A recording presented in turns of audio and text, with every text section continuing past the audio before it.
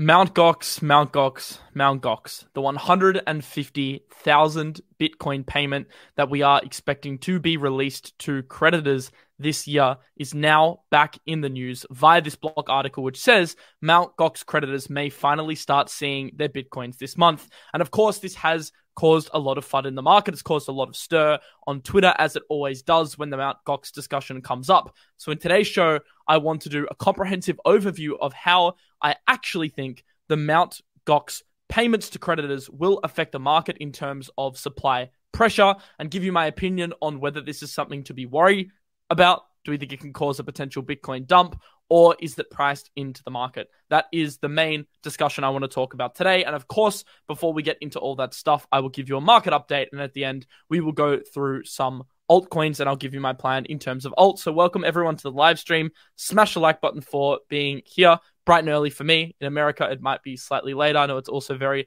late in Europe. So if you are in Europe, thanks for hanging out with me so late at night. I'll try and make it worth your while, because I think this video will be quite an important overview to help you guys contextualize where we sit with the Mount Gox unlock, because it does cause a lot of FUD and panic whenever these articles start to do the rounds. But I think there is some pretty reasonable explanations as to how the next few months and the next year will actually play out in practice. So before we get into all the Mount Gox stuff, I want to start with a more generalized market update. And I showed you guys kind of my plans on yesterday's show in terms of where I see Bitcoin going. And to be honest, in the last 24 hours, nothing much has changed. We did get rejected off that key level at 23.7, which was expected after a couple previous failed attempts. We came down, we tested the 200 MA on the 4 hourly. You know that the 200 MA for me is a key indicator of momentum in the market.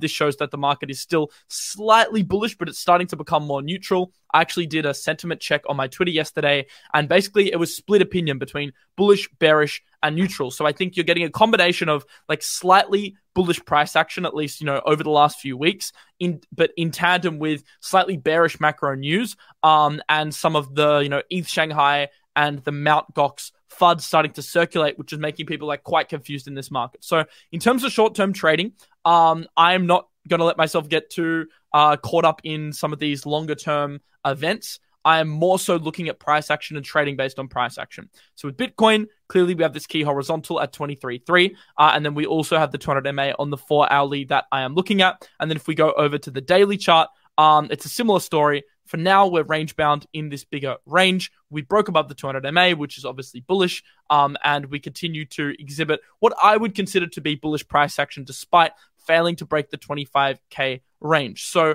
right now, there's no real reason to panic. I think once you break down below this 4 hourly 200 MA, then that is an indicator that maybe we should start shifting to more risk off. Obviously, we've gotten close a couple times. Let's wait and see how Bitcoin reacts in this area. But of course, that's short term. We'll get into all the Mount Gox long-term stuff in a second. Quick update on the stock market, which is something I touched on yesterday. I said this was looking like it was on the verge of breaking down. Thankfully for bulls, the price actually reclaimed back inside this diagonal trend. So we did see a breakdown on the 4 hourly. We actually saw 2 candle prints below the diagonal, and then we saw us push back up into that range. So essentially a fake out on the lower time frame. So this is good that the stock market managed to make a nice recovery. Obviously, a bearish retest of this diagonal would have seen a push down to the 38 region, but it is pushing back up towards the 4K region, which is a very, very key psychological level. So if you're a bull, you really want to see us break the 4K region, which sits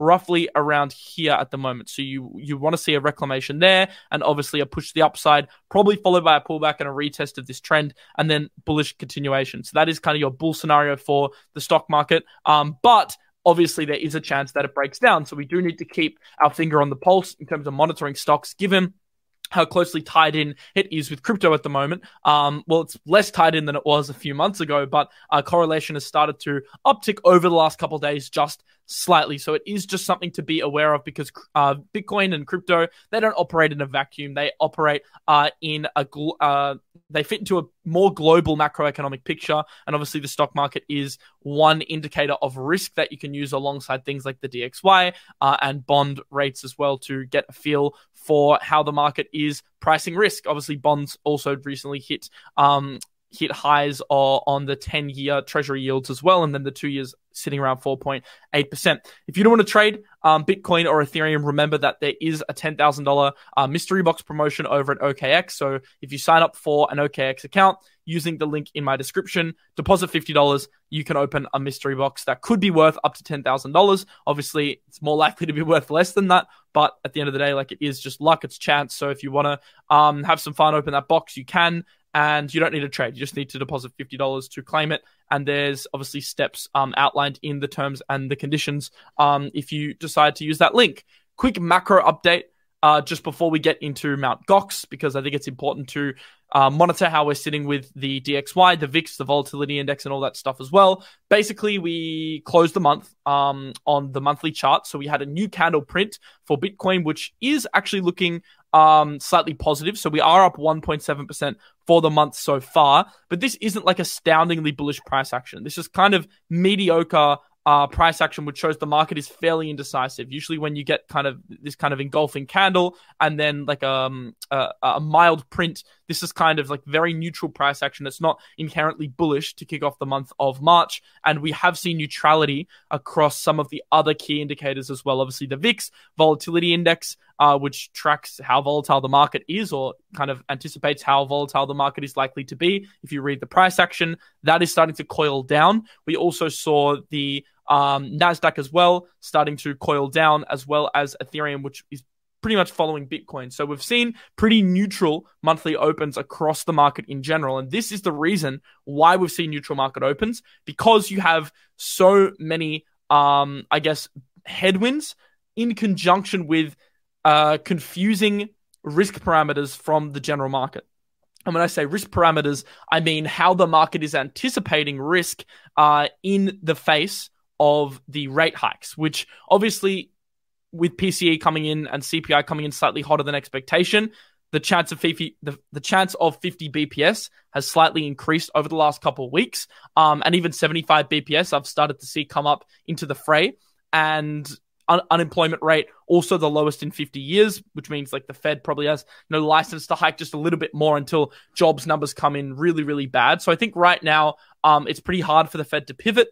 But if jobs numbers start to really decay, then I think you could potentially see a situation where the Fed's like, look, we know inflation's too high, but at the end of the day, we have a duty here to protect our economy. And if jobs numbers are tanking, we're going to have to step in and kind of stop tightening. So I think in the short to medium term, tightening cycle is still going to be in full force. With the next FOMC in like 20 days time, there's still potentially like downside if the market continuously prices in like 50 BPS higher.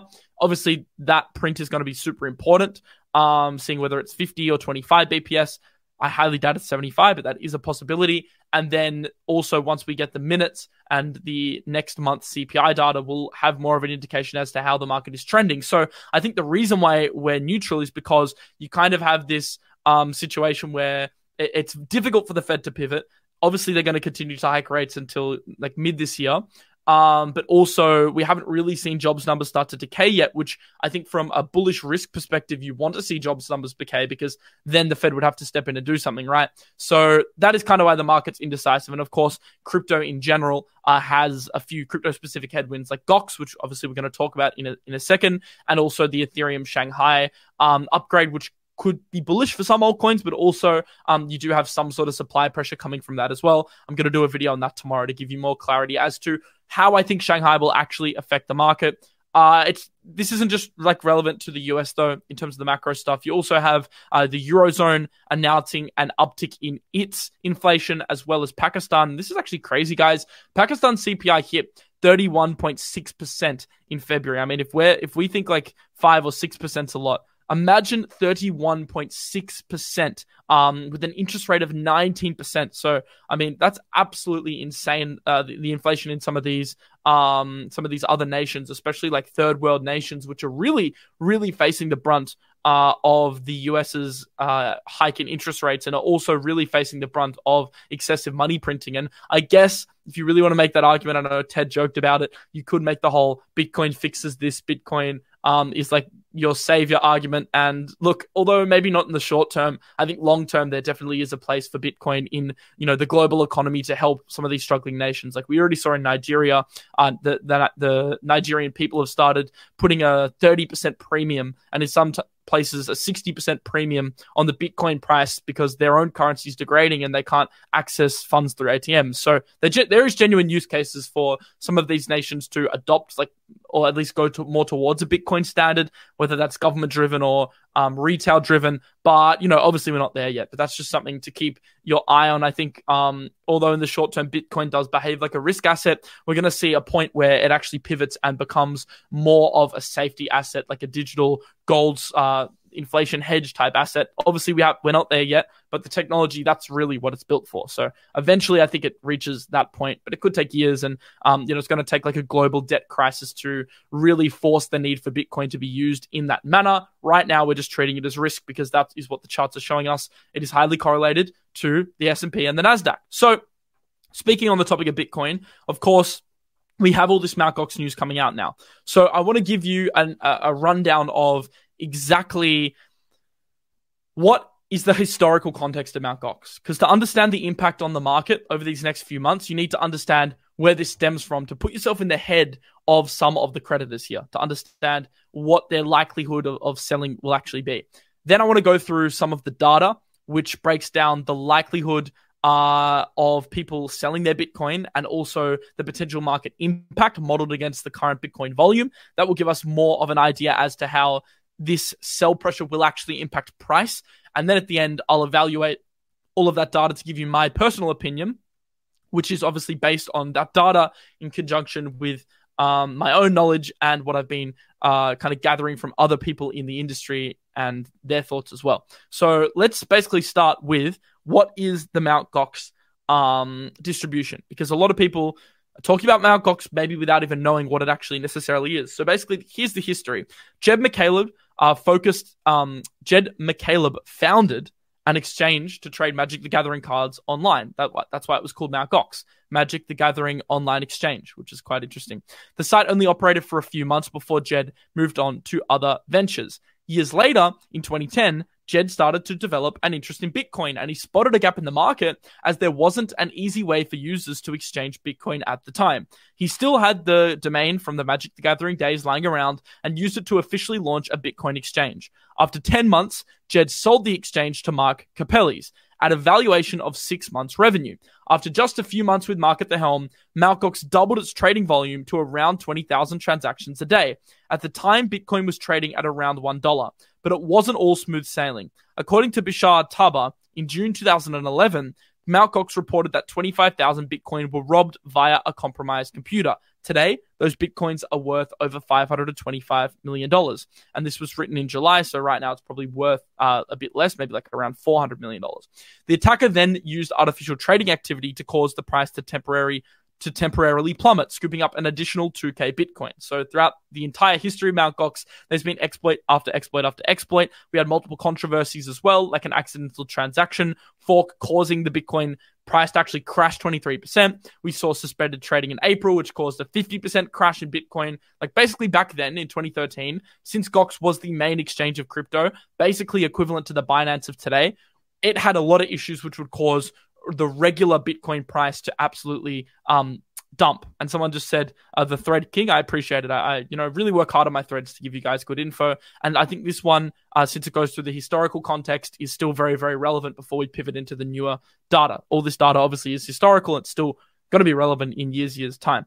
So despite these issues, trading volume at the time on Mt. Gox continued to explode, and it was by far the biggest crypto exchange, handling 70% of all Bitcoin trades. So Binance today probably does something similar, around 70%. I think difference is now you have other market makers, other forms of Bitcoin liquidity, like you've got DEXs. The ecosystem's more vast now than it used to be. But back then, Mt. Gox was everything in terms of Bitcoin. So a broken Gox equals a broken Bitcoin, at least at the time. In December 2013, all appeared to be golden at Mt. Gox. Revenue was at an all-time high. Bitcoin had just breached 1K for the first time. But then the unthinkable happened. By February 2014, customers started to complain as people were experiencing huge delays when trying to withdraw their Bitcoin. On the 7th, Mt. Gox officially decided to suspend withdrawals, citing that they needed a clear technical view of the currency processes. Very cryptic. On the 10th, they admitted they found a bug in the Bitcoin software, leading to altered transaction details. This effectively meant Bitcoin could be resent as transactions were labeled as invalid. This type of exploit is due to an issue called transaction malleability. So basically, a failure to properly audit and evaluate the code at the time, and left some exploits.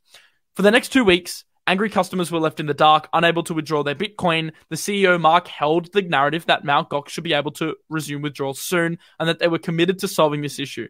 Doesn't that have crazy parallels to FTX, by the way? Withdrawals soon, committed to solving the issue. It's exactly like every single centralized collapse ever. However, just 3 days later, Mark resigned, shortly followed by Mt. Gox removing all of their Twitter posts. And then their website went offline. On February 24th, a crisis management document was leaked, revealing, this is freaking crazy, by the way, that Mt. Gox was insolvent after losing 850,000 Bitcoin. 850,000 Bitcoin. Remember, there's 21 million total supply of Bitcoin. Max supply of Bitcoin.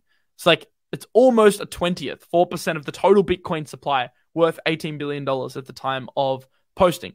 That is pretty damn crazy. That's absolutely nuts that you can lose 4% of the Bitcoin supply due to an exploit. 4 days later, Mt. Gox officially filed for bankruptcy. They admitted to losing 750,000 of their customers' Bitcoins, including 100,000 of their own. So 750 were customers. So remember the hack I mentioned earlier? Turned out that the Mt. Gox private key was unencrypted and stolen back in 2011. We don't know how the hackers obtained this key. There's speculation an insider may have assisted. But here's where it gets interesting. Mt. Gox released a statement on their website stating that they had found 200 of the 850,000 BTC.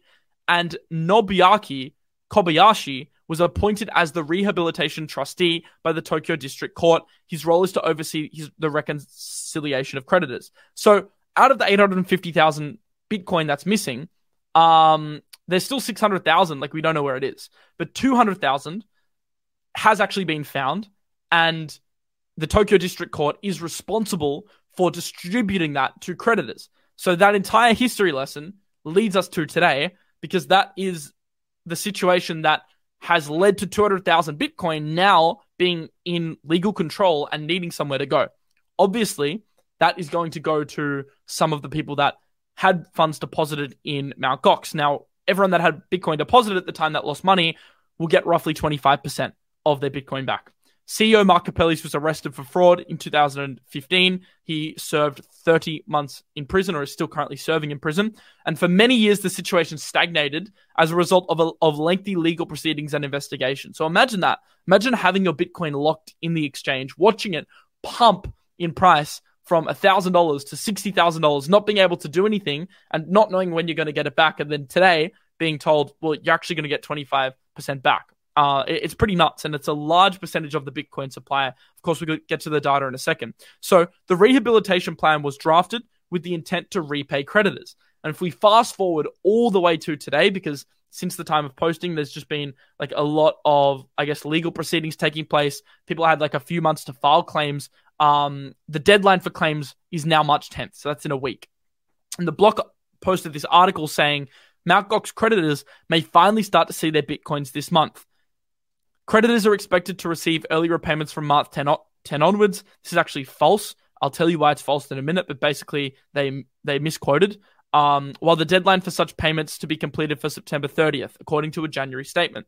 This is for the first tranche of payments, including early lump sum payments and intermediate payments, with further amounts set to come later. While there's no clarity on how much Bitcoin will be handed out to our creditors, it will be a portion of the exchange's balance sheet. It's roughly 150,000 Bitcoin. They're saying that the current value equals roughly $3.3 billion, around 142,000 BTC, 143,000 Bitcoin Cash, and $510 million worth of yen, the Japanese currency. According to their balance sheet in 2019, according to creditors, the balance sheet hasn't changed much since, and I can verify this. I looked at it on Glassnode. It hasn't changed much. Claimants are expected to receive around 21% of the civil rehabilitation claim value. This is different from the value of the claims at the time of bankruptcy, as the exchange rates have been revalued since. Payments will be made in a mix of crypto, Bitcoin, and Bitcoin Cash, and fiat money. And basically, if you're a creditor, you can select if you want to receive Bitcoin or whether you want to receive cash. So let's look at a few of the key points that we need to know to understand just the size and magnitude of this unlock before we get into how it could affect the market. The first thing is 22,560 creditors share a total claim of $17 billion. So that is the total claimed amount. Obviously, not all of that's actually going to be received, but that's the total that's been recognized by the trustee. The average Bitcoin claim is 39 Bitcoin, around 900,000. Imagine that the average claim is 39.3 Bitcoin. I mean, absolutely crazy. Fiat claims are comparatively small. So the majority of people are claiming Bitcoin instead of claiming fiat. We can see the average claim is much less in USD compared to Bitcoin, only coming in at $4,000. Claims are highly concentrated. The bottom half of creditors have a combined 1.3% of the 18 billion. In contrast, the top 1% of creditors account for over 50% of claims. So there's a clear skew towards the one that hold more. The release of Mt. Gox's remaining assets to its creditors has been long awaited in crypto markets, with around $3.8 billion in total repayments and the vast majority of the consisting 142K. This event hangs over the Bitcoin market like the sword of I don't even know how to pronounce that. Damocles, I think. Market participants are wondering if and how many of these coins will be sold right away, and the potential cause, which obviously could be the Bitcoin price to crater, or it could be priced in. There's a few different ways it can play out. I'll get into that in a sec. The concern might be aggravated by the fact that this depends mainly on the reaction of very few large creditors. This is very important, how the distribution's actually skewed. The group of 23 top 0.1% creditors hold 27.3%, and the 226 top 1 creditors hold 50% of all claims. So the top 1% of creditors hold 50% of all claims. So basically, the majority of the unlocks here are at the behest or in the hands of the largest creditors of the Bitcoin claims. So what is my opinion? How will this affect the market? Well, the question is not if it will add additional sell pressure, because the answer to that question is obvious. It will add additional sell pressure. If you have, $1 million worth of a token listed on the market, and then you suddenly add another $20,000 worth of tokens onto the market, are you adding more tokens? Yes. So just like Bitcoin, if you add another 140,000 Bitcoin, are you adding more sell pressure onto the market? Yes, of course. Like, it's not even a discussion. Of course, there's going to be more sell pressure. Some of these people are going to choose to sell. And it's a substantial amount of Bitcoin. It's $3.5 billion worth of Bitcoin that could potentially now be sold. So the question isn't if people are going to sell, because obviously a lot are going to sell. The question is more, is this sell pressure already priced into the market? So we know they're going to sell, but is the market already pricing in at the current Bitcoin price of $23,000 that at some point this sell pressure is going to hit the market? Now, there's a good report by, I believe it was UBS, where strategists actually broke down the math behind how they think this will impact the market in practice. So let's go through it now. A significant moment for Bitcoin price action could be the liquidation process of Mt. Gox following nearly a decade-long process. The current plan gives creditors several options on repayment methods and timing. The deadline to select a repayment option is currently set for March 10, and repayments could commence in September of this year. That's the first thing to note, the discrepancy between the block article, which said payments would start at March 10, and the actuality of the payment recommencement, which does look like September, like roughly August to September, because the repayment deadline's July 31st. So I'm pretty sure what happened is they confused the date of claim submissions, which is March 10, with the repayment date. So actual repayments, I don't think are going to be happening until, at least not the significant amount, until post July 31st, so August, September. That is the latest data. And obviously, last time it got pushed back, also possible it gets pushed back again. But as of now, it currently stands at around July 31st. So March 10th will be the date that you can submit a final claim. The early lump sum option with fiat repayments would result in the exchange selling Bitcoin to raise requisite cash and could give authority to the long-held fear that Mt. Gox redemptions would hurt the Bitcoin price. Crucially, it won't be over 700k being disposed of since the exchange has only recovered 142k Bitcoin. It does make me ask the question though, where is that other Bitcoin and will that ever surface one day? But as of now, 142,000 Bitcoin. And also it's been lost for like a decade. So if it hasn't been found now, some hackers probably living in some island somewhere with the money, but we don't actually know. Or like one of the people at the exchange could have embezzled it. We don't actually know. As well as for the 143,000 Bitcoin cash and yen, roughly 20% of the hack. He added that the amount of Bitcoin available to the exchange represents 16% of recent daily trading volume. This is extremely important to work out what the impact will actually be. So while this might seem meager, it would amount to about 90% of average supply active within the last day, 28% in the last week, and 10% in the last month. So 10% worth of a monthly active supply hitting the market. When active supply increases, Bitcoin's price tends to fall according to Glassnode and UBS data. So this is a figure that outlines how Bitcoin reacts to active supply expansion. So we can see here, the black line is the price of Bitcoin expanding. The gray line is the price of Bitcoin in actuality. And we could see as supply increases, typically price tends to dump. Due to most early adopters remaining crypto believers, and this is where the psychological aspect comes in that UBS is pointing out, most of this is unlikely to reach the market. Recent reports say that 2 of the exchange's largest creditors have opted for the crypto payout. Crypto payout means they want to receive Bitcoin instead of cash. Of course, this means they can still sell their Bitcoin, but if they want to receive crypto payments, then that indicates their increased propensity to hold Bitcoin long term versus selling. Or maybe they just want to prefer getting their own Bitcoin than determining how much they sell, but at least gives us an indication as to the fact that they don't want to sell the majority. While new supply could come onto the market, he noted that this at least implies, what I just said, it would be less concentrated. It's difficult to estimate to the extent to which the market has been pricing massive sales coming from Mt. Gox. However, we think such news could have been an additional factor for what we believe could be mainly retail-led Bitcoin's surprising resilience of late. So essentially it comes down to like a very psychological argument, which I mean, obviously the impact on the market is going to be negative in terms of net selling, but it's a psychological argument because of 2 reasons. Firstly, how the market prices it in beforehand, and secondly, the psychology behind the holders of this Mt. Gox Bitcoin. Because although like a $3 billion dump sounds scary, not all creditors are going to sell their Bitcoin. Like most are going to keep holding at least a significant portion, and they've already seen multiple cycles. So just put yourself in the position of like a Bitcoin Mt. Gox holder. You bought, let's say, $1,000 worth of Bitcoin. You've seen it go up to 20,000, 30,000, 40,000, 50,000 over time. You've seen it correct, but overall, you're well in the green. You've seen that psychological positive impact of your investment over time.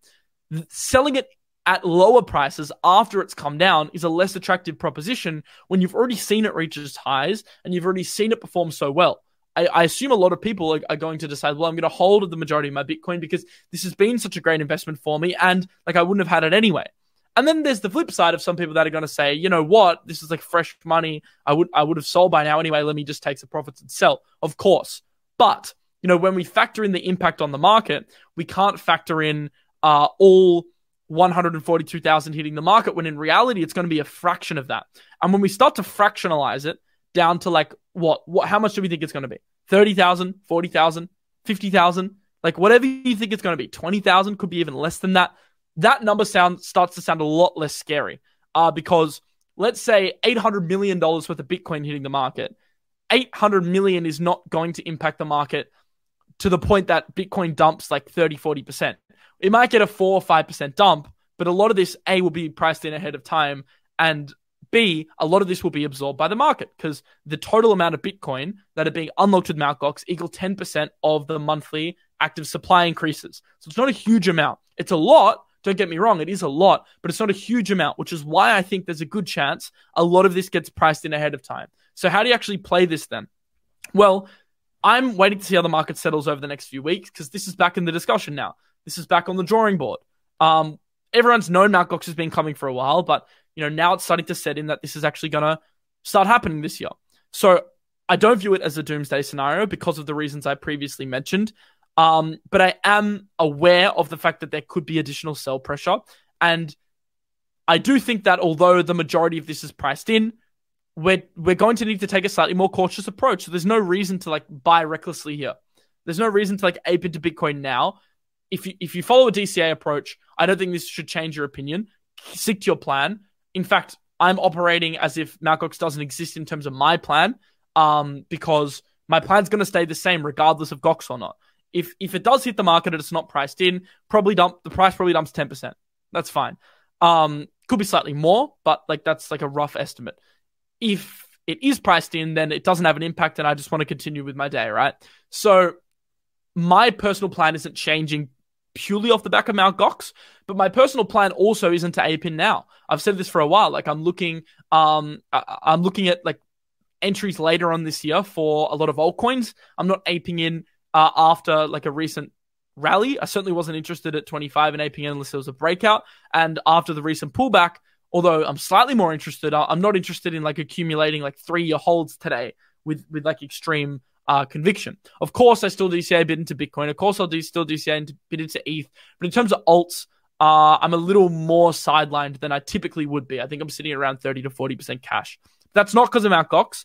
That's just my personal plan that I've outlined for the last 4 to 5 months. My plan was always to increase my cash balance, use that liquidity to jump into opportunities when I see them. So that's short-term opportunities for trading, short-term opportunities for altcoins, and then hopefully keep increasing my cash balance so I can DCA later in the year for some nice next cycle buys when we do see like extreme red periods. This is not obviously an extreme red period given the fact the monthly candle close was green, although we have seen a slight pullback. So I hope that gives you a little more clarity as to what is happening with Mt. Gox. Now, I want to do a couple things. I want to answer some questions. So if you have any questions, drop it in the comments. I'll get to answering some of them. And I also want to run you guys through a few charts that I'm looking at. So the Phantom chart from yesterday and also the ETH chart from today, as well as some other things like Gains Network. But also drop any questions you'd like me to answer. And over the next 10 minutes, we'll get to them. Thank you for the comment. You said I'm killing it. I really, really appreciate it. I'm just enjoying making content recently, honestly. Just, picking interesting topics like Mt. Gox. I know the title's bearish. I know the thumbnail's bearish, but it's interesting, right? So just because the title's bearish doesn't necessarily speak to the content itself. I think like you have a right to be like scared when you hear headlines like 150,000 Bitcoins going to be released. So I guess you could say a slight bit of clickbait, but it was posed as a question. So no, the answer to the thumbnail is don't sell.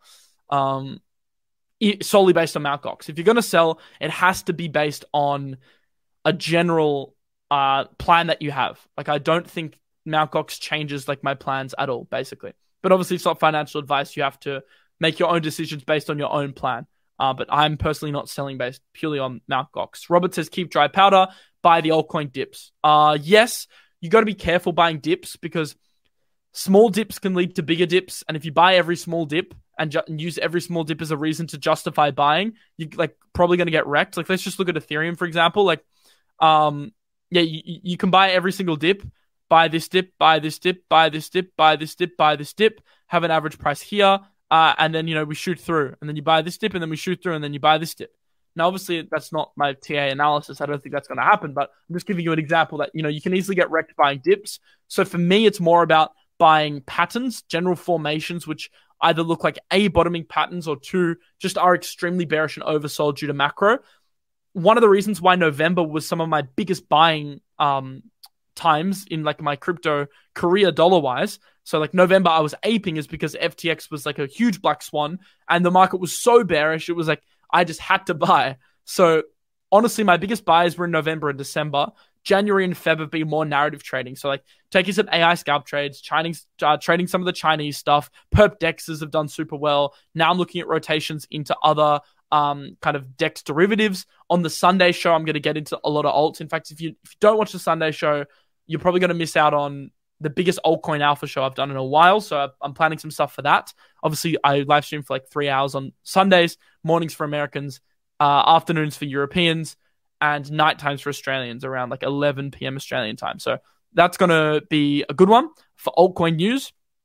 But yeah, I've basically been focusing on more shorter term stuff because long term, like I got good entries in November, December. I'm happy to wait for better entries. Either that might come on confirmation of like breaking out of highs, or that might come of like a huge dump and a head back down to some of these lows. So I'm just not feeling like aping into long-term spot in no man's land. That's my justification for why I'm not going crazy like with long spot aping with like 2-3 year time horizons now. But I certainly do have obviously a lot of like shorter term trades. I'll get into some of them today and also some of them obviously on Sunday, some of the bigger ones. But yeah, I still do a lot of altcoin. Like I'm basically like an altcoin degen until proven wrong here in the market. That's basically my strategy right now. And just following like short-term momentum. Thank you, Derek, for your feedback as well. I appreciate it. Someone said like Banter calling buy the dip since 52K. I mean, I will address this. Like you have to put yourself, and obviously I wasn't at Banter then. I did join like February, March. So like it was priced, I think it was a little bit lower then. But the whole buy the dip thing, I mean, it does work in a bullish market and you can't really blame content creators for getting it wrong during that period, I don't think. Just solely because just actually put yourself back in February, January last year and actually like think about the narrative. The narrative was the Fed is handcuffed. They're not going to be able to raise rates. That was like the very strong overpowering narrative. The market didn't want to believe, and not just Bitcoin, but also the stock market, that the Fed would actually raise rates because it didn't think inflation was as big of a problem. We thought inflation was, do you remember what the Fed was saying? It's transitory, it's transitory, it's transitory. We thought inflation was going to come straight back down, no raising rates, maybe a little bit of a correction, buy the dip opportunity, resumption. And a lot of the charts were also showing that. So if you're a price action trader, you probably were buying the 52K dip. You would have gotten out closer to 40K. And I think that's when my thesis changed to become a lot more bearish and I stopped DCAing so heavily, was around 40 to 45K. Is that calling things perfectly? Absolutely not. Like that's actually not great, right? You missed 69 to 40. Like I was making buys at 50K, which were wrong and ended up me being underwater. But it was about how you were able to pivot afterwards, which would have saved you or wrecked you. So I don't necessarily think like, let's say if Rand or Sheldon said buy the 52K dip, whether that's actually that malicious, because that was the narrative at the time. It's very easy in hindsight to look back and say, oh, should have done this, should have done that. In the moment, things looked very, very, very different. And then we had black swans like Luna, we had black swans like FTX, and like Celsius and Voyager and 3AC, and like that led to like capitulation, which was unprecedented. No one thought that would happen.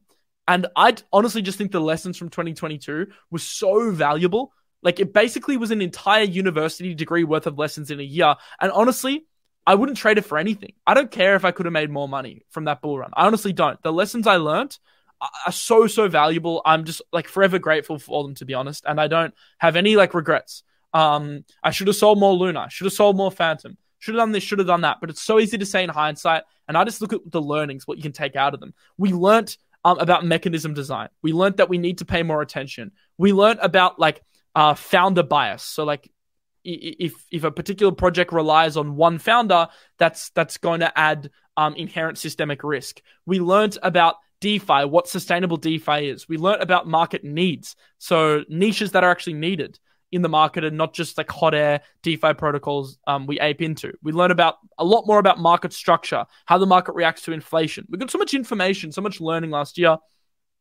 that, yeah, I don't know what I honestly don't know what you're on about, bro. I think it's important to actually take things as learning experiences and not blame others, to be completely honest with you. Blaming others doesn't get you anywhere. Like it just doesn't. And like you're responsible for your own money at the end of the day. Like you shouldn't listen to what we say. I do research. I share it with you based on my personal opinion. If you want to agree with that opinion, you can agree and you can trade based on it. That's your choice. If you disagree, I would love you to disagree. I'd love to get out of the echo chamber and for you to have a different opinion and trade differently. That's great. But at the end of the day, what we're doing as creators is researching, putting effort in, sharing that in the form of content that I believe is good. And then hopefully like there's stuff you could take out of it. Even if you don't think, for example, I could show you a setup here. If you disagree with this setup, that's fine. Like this is just the setup I'm seeing. Go into your own charts, draw the line in, see if you agree, look at volume indicators, look at RSI, and work out whether you agree or disagree. It's simple. But I think creators do a valuable job in crypto of giving, especially retail, like a good starting point, or at least ideas. Ideas are valuable because creativity, it doesn't just come overnight. It comes through like hard work, research, spotting trends. The more time you spend in the market, the more creative you get, the more ideas you get. And that's what creators, I think, really do well at in terms of like, the dynamic with their audience. It's using the time they spend to research and generate ideas with their peers. Like, for example, like we do on the banter research calls, that leads to like some pretty good ideas that can be shared with the audience that maybe someone working in isolation wouldn't be able to conclude. That's basically my opinion on that, if I explain that properly. Shoulda, woulda, coulda, but I didn't. Exactly. Like, the thing is, yeah, we can all say that. We can all say should've, could've, would've. But like, you also have to take the wins as well. Like, Gains Network, we 10x'd on in the past few months. Actually, in the past few months, like, my portfolio is getting, I wouldn't say it's back to all-time highs because Luna was crazy. Like, my portfolio was nuts when Luna was like at its full $120 peak. But like, I was able to reclaim at least, I would say, 50%, which is crazy to say. 50% of my losses on some of those coins in the last few months alone. And all we had was a move from 16 to 23. 16 to 23 reclaimed 50% of that drawdown. Like, roughly. I'm saying roughly because I haven't done the actual maths, but that's crazy. The reason is I'm just a much, much, much better trader than I was back then. So like a 7K move to the upside these days is like equaling 40 to 50% portfolio moves because I'm just a much better trader. I think a lot of you guys are the same. That you're actually able to take advantage of some of these moves up. A 5% move up is now making you 20%. Or a 5% move down is actually now making you money, or at least you're hedging better. So we're all learning and we're all getting better. Cash is king. Protect profits at all costs. Yeah, for sure.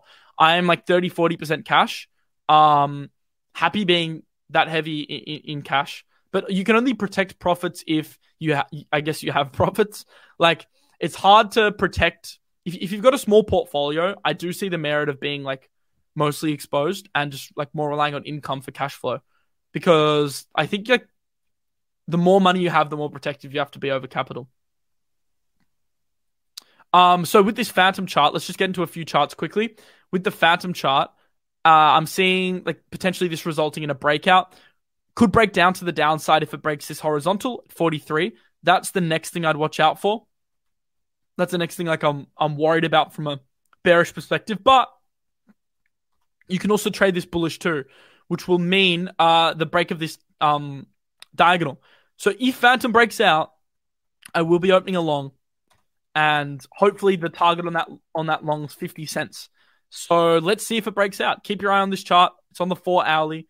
You've also got a similar pattern on the daily, although it's not as relevant. I mean, breakout trading on the daily is not really much of a thing, unless it's like a long-term hold. On the hourly, it looks good too. So yeah, I'd track this on the hourly, 4 hourly, see how Phantom reacts.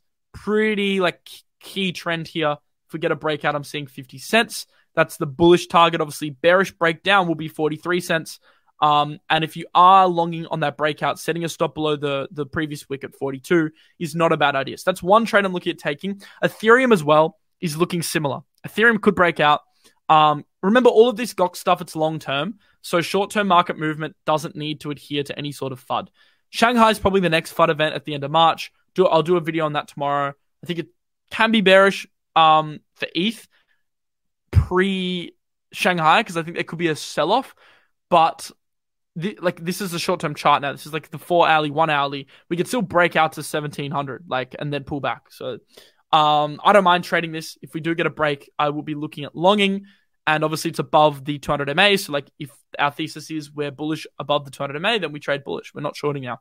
So that's my Ethereum chart as well.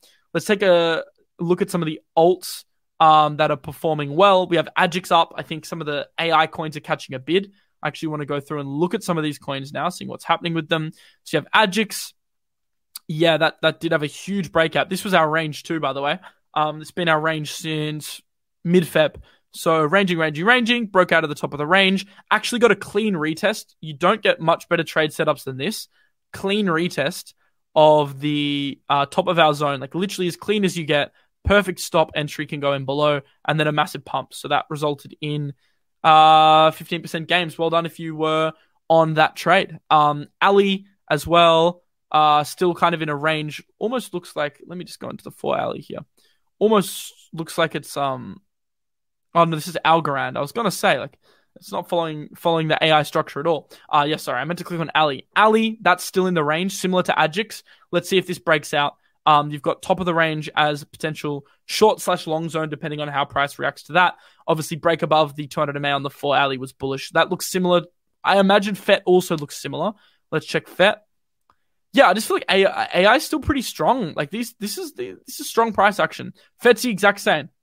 So potentially FET and Ali lead Adjix here with breakouts to the upside. So you can look at longing some of them. Just beware. There's been a few fake outs. Fake out. Means you're probably going to have to use lower leverage on this one if you're breakout trading. And also like maybe split it up 30-30-30 rule, which means like 30% breakout or 33%. 30 is easy to say. 30% breakout, 30% retest, 30% confirmation. That might be a little bit better. If you do want to trade spot for a lot of these coins, since some of them aren't on centralized exchanges. I think those 3 were, but there are also like many other coins that aren't. Or if you're just a spot trader in general and you don't leverage trade, then you can use KyberSwap. It's basically a DEX aggregator. So let's say you want to like buy Phantom. You can go on, select the network. It's got like a crap ton of networks. Select like what you want to swap into. So USDC to Phantom. It's going to give you your best trade route based on the best current price at the given time. So it'll determine the trade route.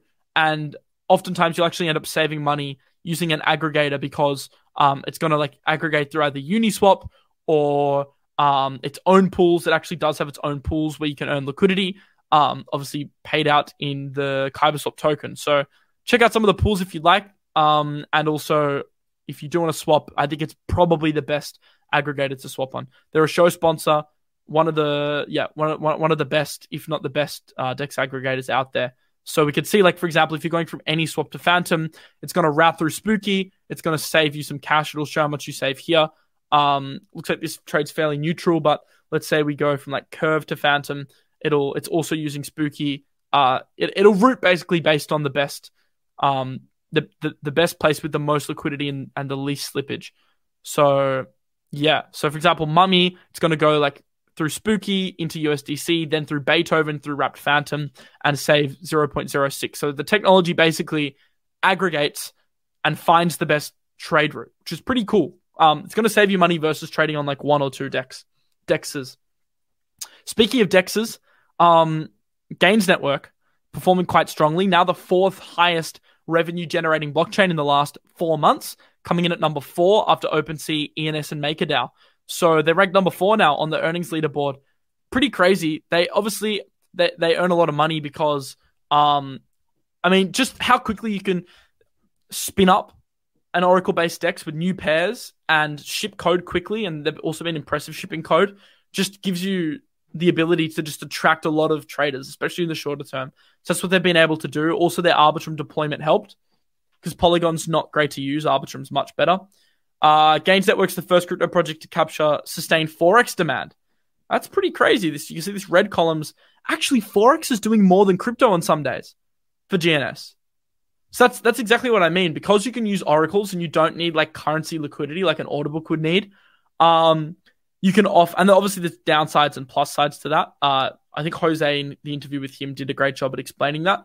But yeah, you can trade Forex pretty easily. I think that's clearly appealed to some people. And also like they've been distributing profits to traders. I've also left a link in the description if you do want to trade on Gains. So if you are interested in some of the pairs, you can trade over there. Link in the description. I think the trading comp's now expired, so I do need to change this description. I'll make sure that's changed, but you obviously still could trade using that link if you want to trade on G-Trade. But no, pretty impressive what Gains has been able to do, to be completely honest. Obviously, full disclosure, as you can see in the top right, it's not right now, but they are a show sponsor and they rotate through. And also, like, I have no comment on the token. I am long personally, but from a sponsorship perspective, it's not a token-based sponsorship. It's purely platform-based. Just want to make that transparent. to kind of disclose my interests. I always want to be transparent with personal interests. Tomorrow's the launch of OpenChat. Is that AI? OpenChat AI. That's super interesting. Is that the Google one? Nothing came up on Google, but let me know if that's the Google one. Everything's going to shape around CPI numbers on the 14th. You know what's crazy? Every single month we say CPI is important, CPI is important, CPI is important. But it just feels like this month is more important than last month. I don't know. It's like every month is just more important, but it just feels, because now we have like a clear trend. Inflation going down, but above expectation. It's just so crucial. Because if you break that trend and you have like a significantly higher print, the market's gonna shit its pants at a 75 BPS. The market will shit its pants. But if you get a positive print, price wants to be bullish. So if you get a lower print, like Bitcoin looks like it wants to go test 25 again, just based purely on price action, not based on macro. So CPI will probably be that catalyst for either that huge breakdown or break up. And that's kind of why we're just ranging. The market's a bit like, this is a weird time. This is neutral time, which is great, to be honest. Neutral time's great. I'll tell you why neutral time's great. You don't use this time to freaking trade Bitcoin and Ethereum. You don't use this time to go crazy aping. You use this time to research, because in 2 weeks, I'm sure price action, maybe even in a week, it's going to be crazy, right? You use this downtime now to research and start looking at the altcoins you want to accumulate, looking at the trading narrative. So you think forward a bit. You go, okay, cause and effect. I like this narrative. These are the projects that I think will perform well. Or this is a sector that I think can outperform. And you go deeper into that sector. So if you're like into optimism, you'd go on Velodrome and you'd look at like the optimism small caps. If you're bullish on Solidly Forks, you'd look at the best Solidly Forks. If you're bullish on Gamblefy, you'd look at the best Gamblefy coins. If you're bullish on perp dexes, you'd look at some of the new perp dexes and their volume relative to GMX and GNS. So I do view this period now as a great research time. That's what I've been doing. I've actually been working on a few threads for you guys based on some of this stuff.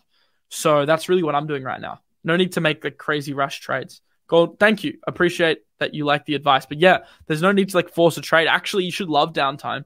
Gives you more time to start prepping. Crazy Mars ignores Hex. I don't ignore Hex. I just don't have an opinion on Hex, Victor. Like, I don't like Richard Hart at all. And that's okay. You don't need to like someone to invest in their project. But I also don't understand how Hex is not Ponzi/pyramid-esque.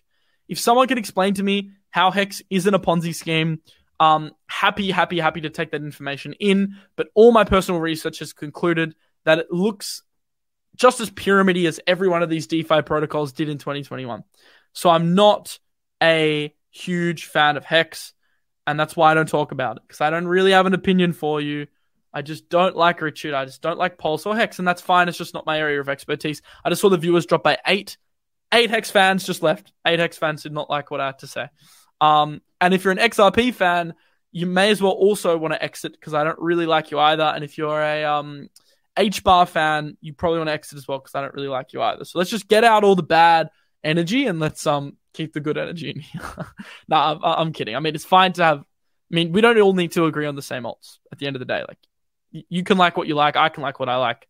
That's fine. We all can have different opinions. There's no right or wrong. Interview Richard. I definitely want to interview him, Robert, but unfortunately, the guy, you just can't speak to him, because he'll result to personal combative argument techniques to sway the opinion of the audience, despite the authenticity of his original claims. And even though I'm clearly like a decent public speaker, I don't even know if I can handle that. Positive vibes here only. Someone said Bitcoin dump. Yeah, guys, we're dumping live. So I'm going to stay on now for a minute, because this is updating the thesis a little bit. We did just break below the EMA on the 4-hourly, and we just broke below the horizontal as well. So it's Asian Open, actually. It's 12:20. Asia just opened its markets. 12:20 in Australia. I think it's 9:20 in China, actually. Let me look at this up. China time. 9:20. So it's about to... Let me just see if the market's open today as well. China market. China market. Um, Open between 9:30 and 3. There you go. So 10 minutes till Asian Open. I think that's why we're seeing volatility. I think that's why we're seeing volatility. Should I stay on for Asian Open? I was gonna end the show, but I might need to stay on for Asian Open now, to be completely honest with you. Because this is dumping, and Phantom just broke down below that range. I said that I'd. All right, retest. Maybe we look at some shorts here. You can't really. I mean, you can short breakouts. So like, you can short this, but this zone, but like that's only 30%. Like I like to trade breakout, confirmation, retest. So 30, 30, 30. So I wouldn't like ape all in at once. Someone said stay on. I'll stay on for like, yeah, I mean, I don't really have much to do. I mean, I do actually, that's a lie, but well, I was just gonna write threads, so it's like content anyway. May as well stay on with you guys. Let's look at how some of these altcoins are reacting. Let's see how some of the alts are reacting. So, okay, let's get up a few charts out. Let's start preparing. What do you guys want to see? Are there any coins you want to see? And we can kind of start updating. SPY is not relevant now because of US stock market's not open. Let's get the Chinese index up. I think that's going to be important. What is the Chinese main list? What's the best Chinese index? Is there an Australian? I wonder what the ASX Chinese stock index is. Like a composite index. So Shanghai Composite Index. Because if the ASX market is open now, so we can see how that's reacting. China, Shanghai.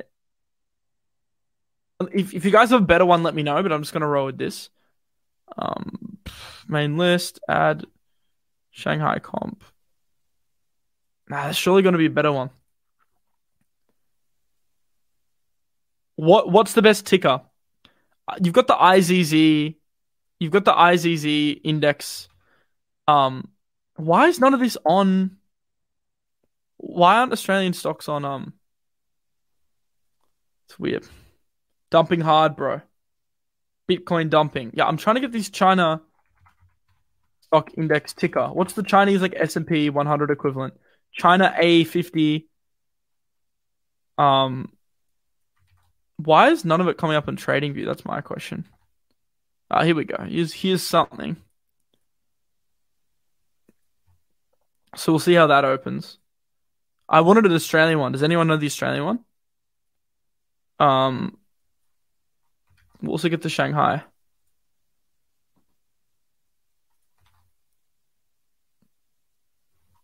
Stocks. What about like the Shanghai 100? I don't even know what these tickers are, to be honest. But anyway, we've got the Chinese one now. SCSE.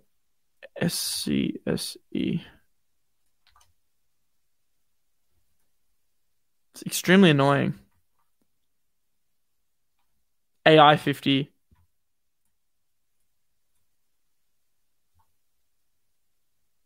Is this even live? I mean, it's open in 10 minutes. All right, let's see how Asia opens. We got a couple indicators now. Let's see how the Australian stock market's going as well, because that is kind of Asian. Oh, someone said Oz is like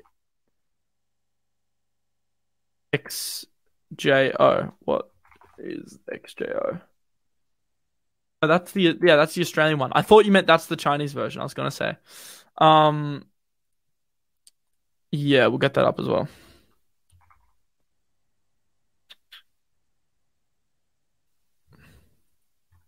Funny because Oz is in the green today, just slightly. All right, and we'll also get altcoins. So Bitcoin, ETH. What other alts? A lot of people want Render. So let's see if Render's on. So I think I have it.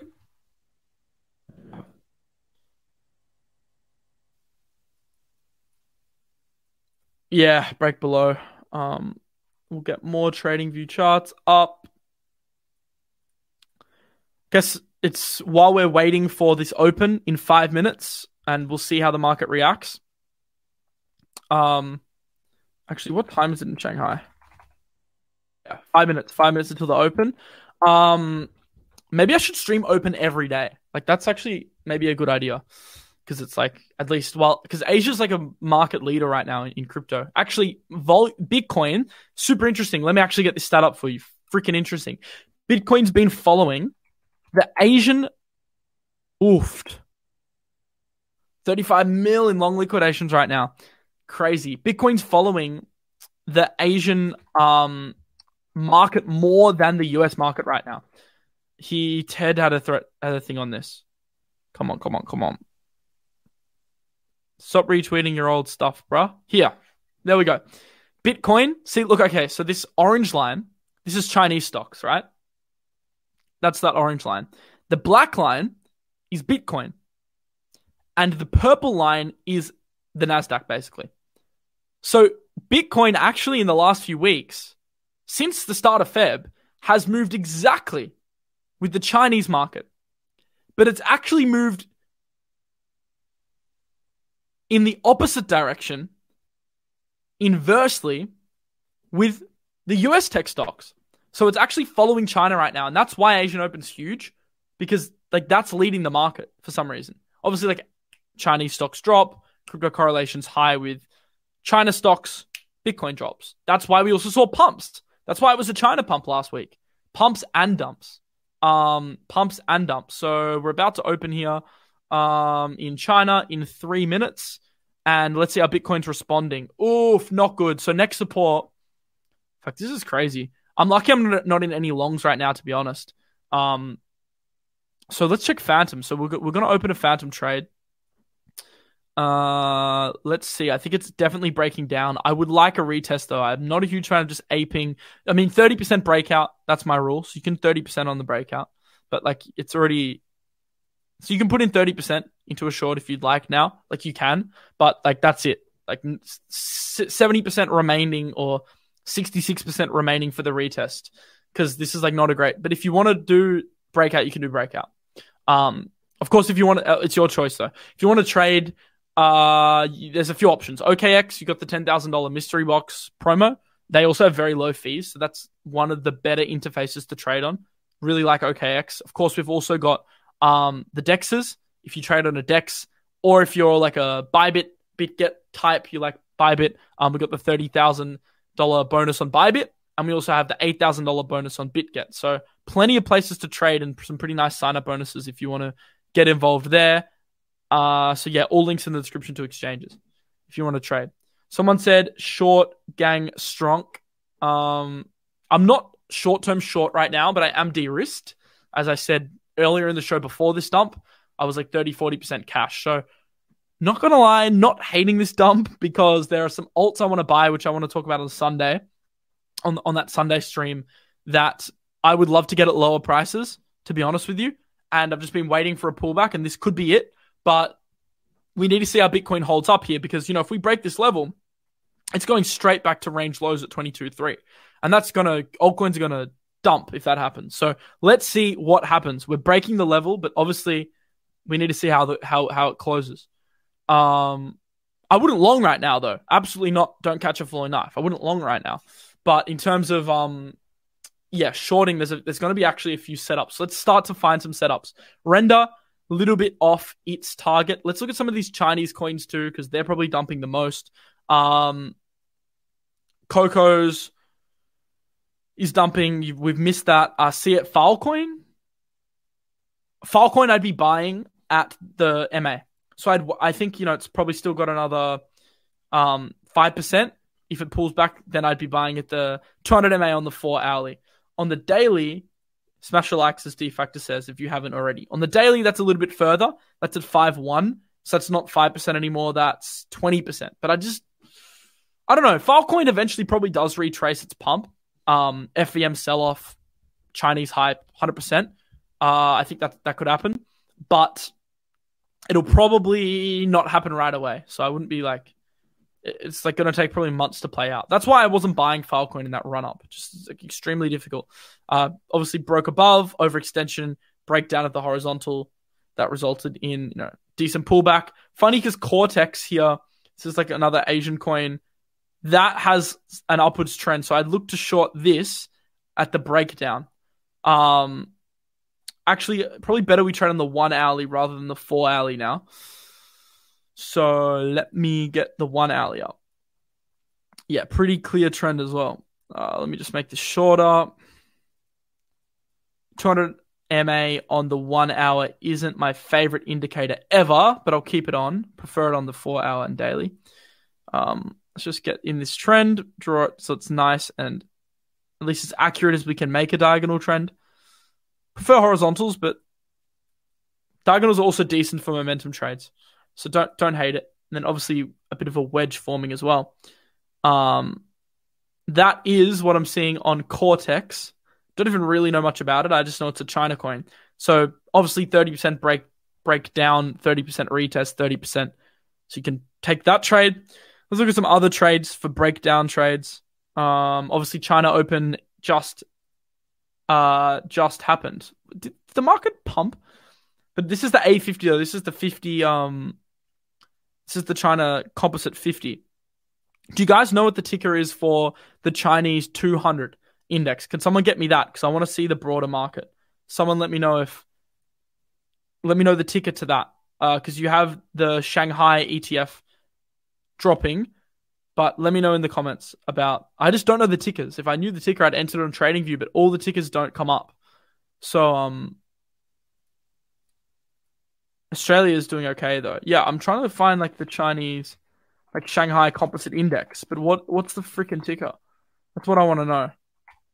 Honestly, Hang Seng is Hong Kong's top. Hang Seng Index is Hong Kong. What's this gap? What the fuck is this gap? What is that? That's crazy. Let's try and get another chart. Why is there such a big gap? SSE. But it doesn't come up. This is the problem. It doesn't come up. SSE just doesn't come up. It's like really frustrating. Someone said FFS to, because I don't trade Chinese stocks, I'll be honest. I'm more of a crypto trader, so I just don't know what ticker I'm even looking for. See, none of these are on TradingView. Maybe the SSE Shanghai index will come up on Google, which is up. Yeah, it's not on TradingView, but it is up. It did open up. But they're selling Bitcoin. I mean, if the Chinese market's up, I wouldn't ape into shorts. I would look at setups, like general breakdowns. So like hourly confirmation breakdowns, I would look at. I'll also put Phantom into this mix as well. Wow, Phantom really freaking broke hard from the breakout. Already down. It's frustrating too because I would have gotten 30% in on that level. 7%. 10x leverage up 70% on that breakdown already. If you got 30% in. I'm not saying you should have because not even I got it. To be fair, I'm streaming and not trading. That's partly the reason, but that's crazy. SSE Composite. Yeah, I've tried entering it, but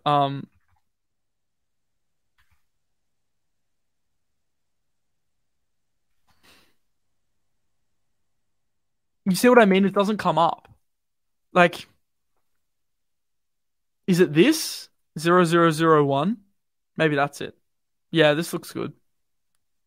Let's see if it's actually live, though. Doesn't look. I don't know. TradingView doesn't really do that well with some, like, international stocks. But the market is up on the SSE Composite Index. 0.2%.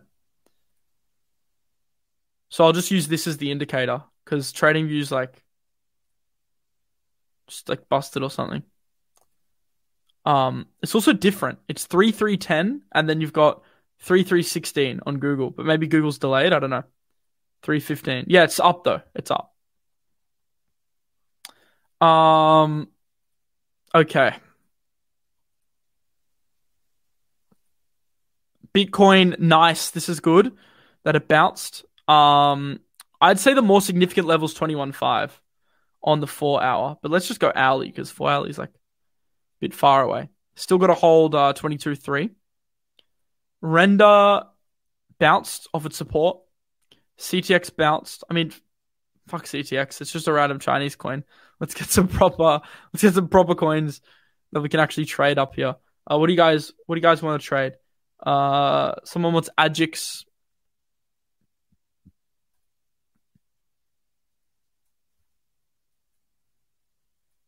That is a crazy freaking dump on Agix.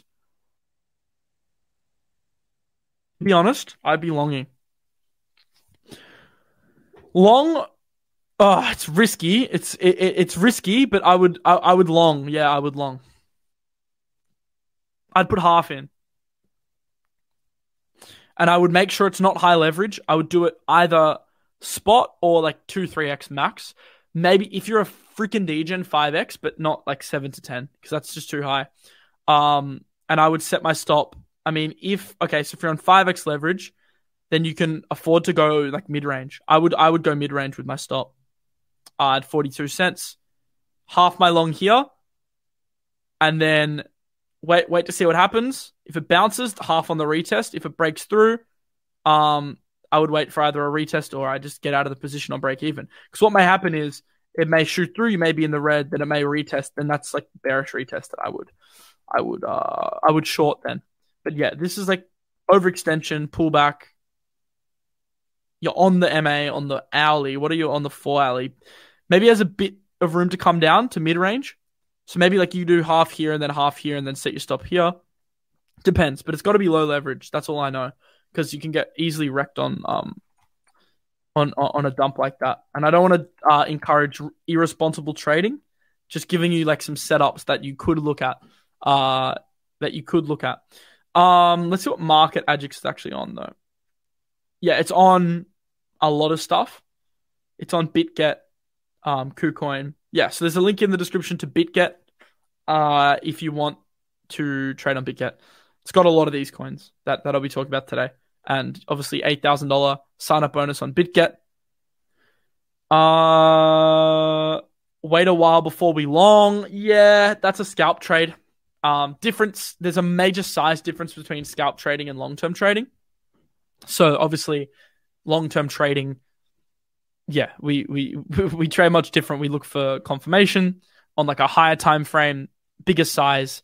A lot of this stuff scalp and scalp trading like tiny size, sub 1% portfolio size on any scalp trades. Interesting how Phantom broke down here. If this ends up being a bearish retest, then yeah, short city on Phantom. Potentially take us back down to that 35-cent zone. So, I mean, this is not a great pattern. I said this last week as well. Like, Phantom just does not look good here with this top formation unless it breaks out, and it just didn't. It got rejected. So, that's the Phantom update. Let's get some other coins, though. What other coins do we want to have a look at whilst the Shanghai index pumps, but Asia dumps Bitcoin? Asia is literally dumping Bitcoin in front of our eyes. I know it's not you Americans, because actually, no, it could be Americans because it's nighttime. I know it's not the Europeans. The Europeans are asleep. Could be the Americans, but I think it's the Asians. The Asian Open's always crazy these days. Every Asian Open's crazy. Oh, Solana, great suggestion. Solana, great suggestion.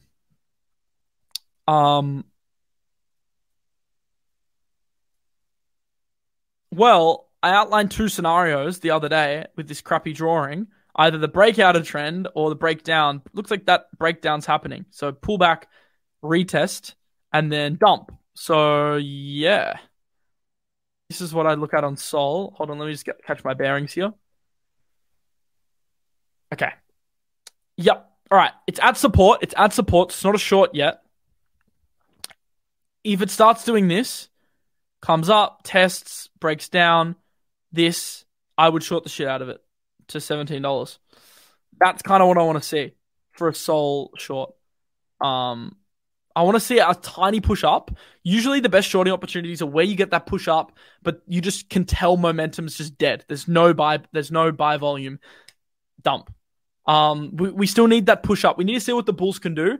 If they're weak, then we know that the Bears are in control. That's basically how I would trade Sol. Wait for that push up, see how it reacts. Starts to react negatively, then definitely short. Because we're below, and you guys know my rule. I stated this at the start of the show. When we're below the 200 MA on the 4 hourly and daily, I'm bearish on in terms of short-term trading. Long-term is completely different. And then on the daily, I approach it the exact same way. And Sol's below both, and it failed to break out. So yeah, it's still shorting more than longing. Check total. Someone wants me to check total. Man, this is exciting. We finally got some action. I said price was just neutral at the start of the show. You know what's weird? People that watch the first 20 minutes of this video are going to be like, what do you mean? Price isn't neutral. And then by the end, they're going to realize that we're still live and actually seeing the neutrality be sucked out of the market right in front of us. And actually, is the Bitcoin monthly close bearish now? It would be, right? Yeah, fuck. That is a monthly. That is, it's not a good sign. It really isn't. When you see a monthly kind of like that, it's not a good sign. It's not a good sign. I need some water. My throat's hurting. Yuck. Bad monthly. Let's see what my indicators are saying. Because I've been doing like trading bots. Been working on trading bots for you guys. And there's a video on the weekend. I did a video last week of how to make a trading bot. I hope you guys have been making them, because the point of that video was to get you used to coding with ChatGPT. And then on the weekend, I'm going to share my actual, way of integrating it into OKX and BitGet and stuff. So I hope you've been experimenting, but I'd be interested to see how the trading bot is, what signals it's giving us on the Bollinger Band strategy.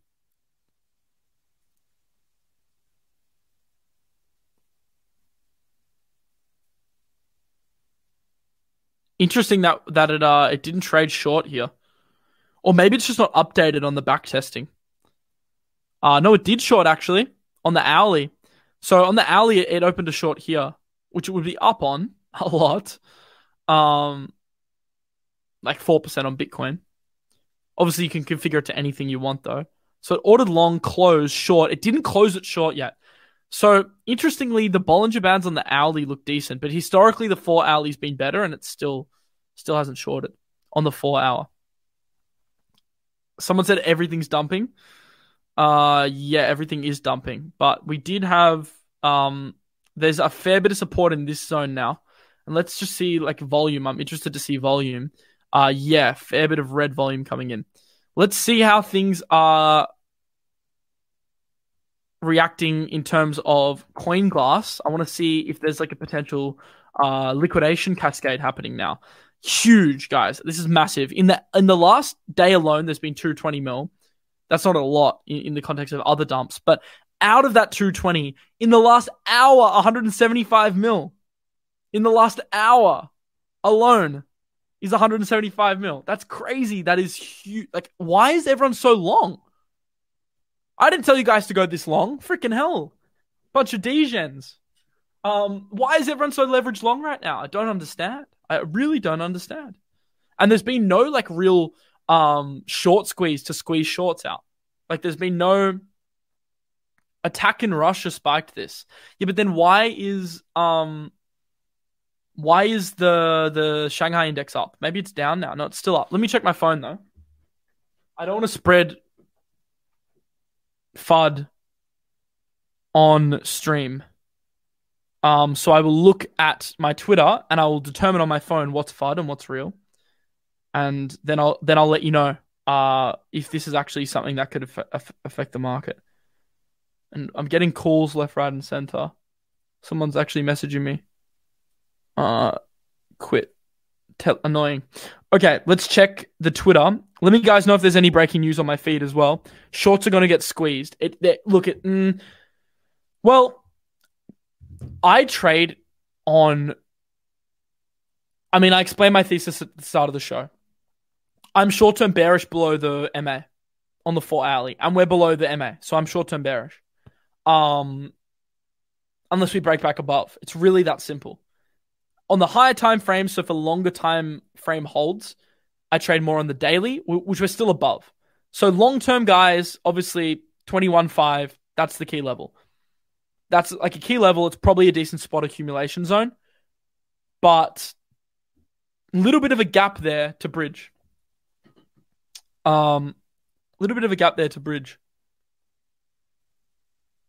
Keep losing on longs every time. Yeah, because the thing is though, let's say you're following an EMA. Let's say you're following an EMA strategy.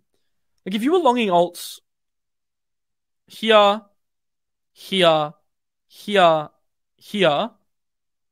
Okay, you would have gotten stopped out here, but apart from that, 3 of your 4 trades would have been successful. Depending on where you took profits here, you would have gotten stopped out below the MA. So I still feel like if you were trading momentum, you'd be in profits. That's based on Bitcoin. In terms of alts, it depends what altcoins you were trading, bro. But yeah. I think the problem is this is such a small range. Like actually look at this range. It was like 2%. So you're not making much money off longs, and it's probably not enough to like justify heavy profit taking. So that's probably why. But then again, like as soon as we break down, that's like, and once again, I said this at the start of the show. As if we start breaking below the 400, sorry, fuck, I can't even speak. If we start breaking below the 4 hourly on the 200 MA, then I would look to go more risk off. And that's exactly what happened. And I would be looking to go more risk off. Unfortunately, that dump happened freaking quick though. So there wasn't much time to like enter shorts / hedge / take profits. But like basically every indicator is now bearish. Hourly MA, 4 hourly MA, Bollinger Bands, RSI now starting to tick downwards. Look how overextended this was on the hourly. And then look at that starting to tick down. I wonder how it's looking on the 4 hour. Yeah, it's like in the middle. Can't really trade based on that. Daily, I wonder. Yeah, hard to judge. On the hourly, it's not looking good though. I'm short 30 min, get $1,000. Amazing. If you can make $1,000 that quick, that's amazing. If I, as I said, if I wasn't streaming, I mean, I could still open trades on stream, but I was preoccupied with my Mt. Gox thing. I didn't actually see the market dump until you guys started saying market's dumping. But then again, the window to get into some of these trades was so small. So now we're just waiting for like a retest on a lot of these alts.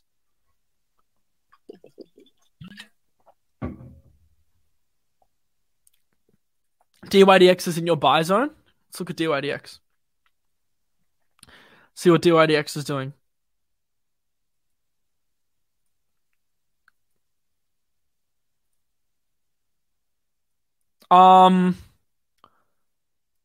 It's interesting because DYDX broke.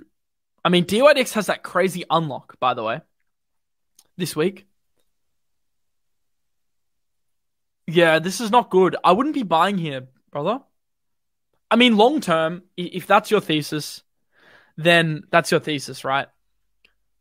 But short term, I'm not viewing this as a buy for DYDX personally. I'd much rather just buy higher on confirmation. Your thumbnail was not clickbait after all. Hilarious, because when I first did this thumbnail, people were saying, stop baiting, market's bullish. I think now, like, the views are up. Like, we've doubled our viewers in the last 20 minutes because people are realizing, oh, shit, that's actually what's happening. And no, I didn't predict this dump, like, happening now. It was more about Mt. Gox. If you watched earlier in the show and you want to learn about the Mt. Gox dump, the first 30 minutes were all Mt. Gox. I didn't actually expect to be live for this long, but I will stay live and see how this market evolves. So Shanghai now starting to dip down. Definitely looks like an Asia-driven sell-off. Let's see what some of the other traders on Twitter are saying. He's got a BitBoy tat and a Macca's hat. 1 hour liquidations. Man, nailed the thumbnail. Yeah. Devastating Bitcoin dump incoming. It ended up being so true. It's hilarious. Phantom short, congrats that you got on that short. That's impressive. 146. That's awesome, bro. Maybe not so awesome for bulls, but so what was your leverage there then? Must have been like at least 12 to 15x leverage on that, bro. Shit, 200 mil wrecked now. on the hourly almost. What are people getting wrecked on? So Bitcoin, 69 million, Ethereum 35, Doge 4.4.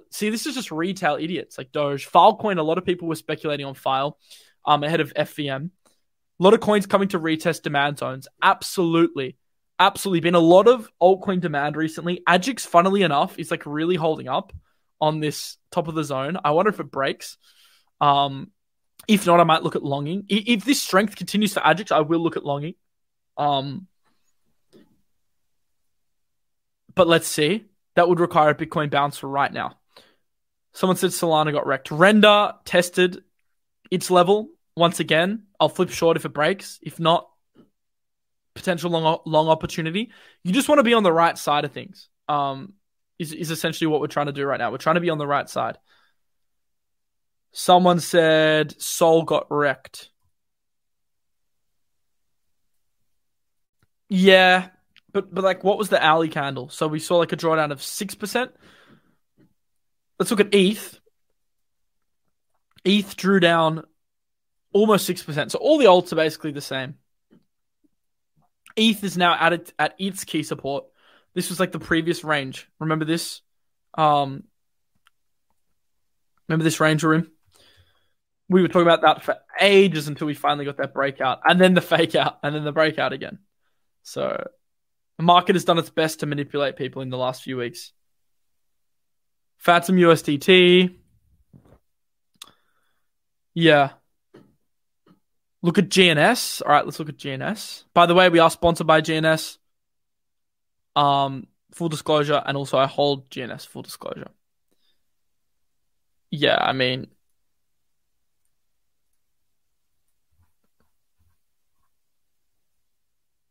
it looks bad, but I'll be honest.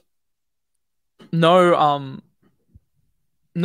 bias here, and like I'll try it. Like, not sponsored. Disclaimer. I'm kind of interested in buying GNS soon because of like the crazy volume. On Forex, the growth in volume is just great. The payouts have been good. I think perp dexes are still a strong narrative. So if we view this as a dip to buy, and that, look, I'm not buying now just because we need to see how Bitcoin plays out. I just want to make this clear. Like, in terms of altcoins we're buying, we don't buy spot alts yet. And if I do, it's with a shorter time horizon, but we don't buy spot alts yet until Bitcoin actually shows some support. Right now, it's the buyers aren't interested. Until we hit like a key support, have a nice bounce, alts start to look up again. We found out all the reasons for this dump. I'm not aping. I'd rather pay 10% more for some alts and get a better entry than ape now.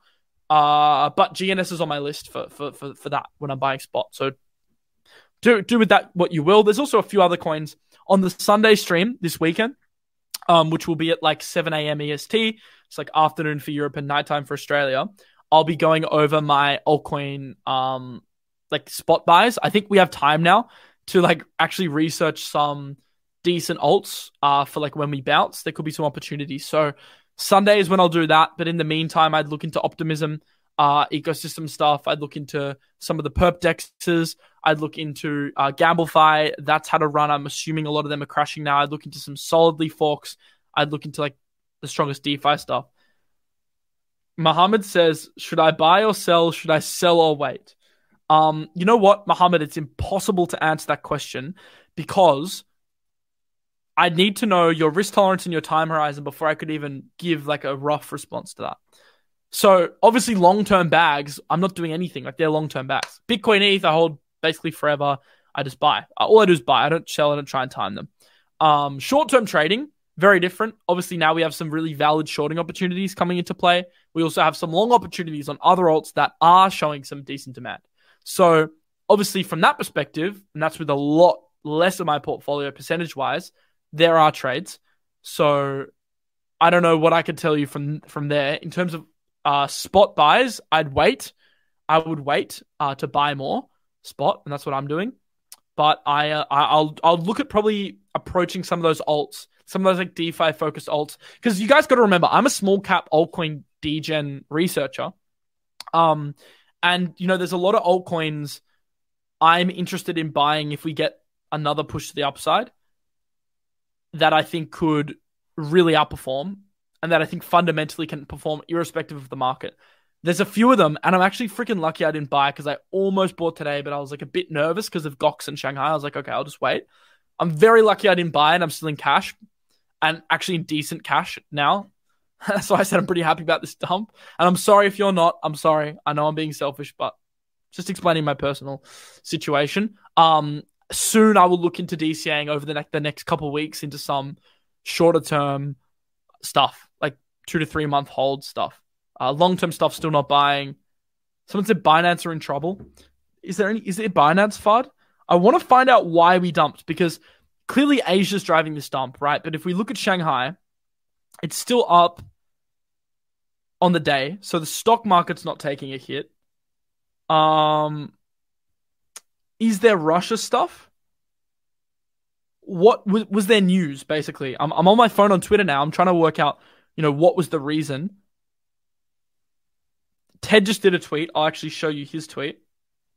Share via airdrop. I love being able to just airdrop to my computer, by the way. It's genius. Absolutely genius. US equities closed strong. Asian stocks gapping higher and open, yet in the last hour, there's been crypto long liquidations. That's crazy. Look at that. That's crazy. China opened bullish slightly, marginally, but in stocks 0.2, 0.5% solid, but huge Bitcoin dump. And you know what I probably think it is? I think it's this. And I'll overlay what I'm seeing on my charts. Let me just add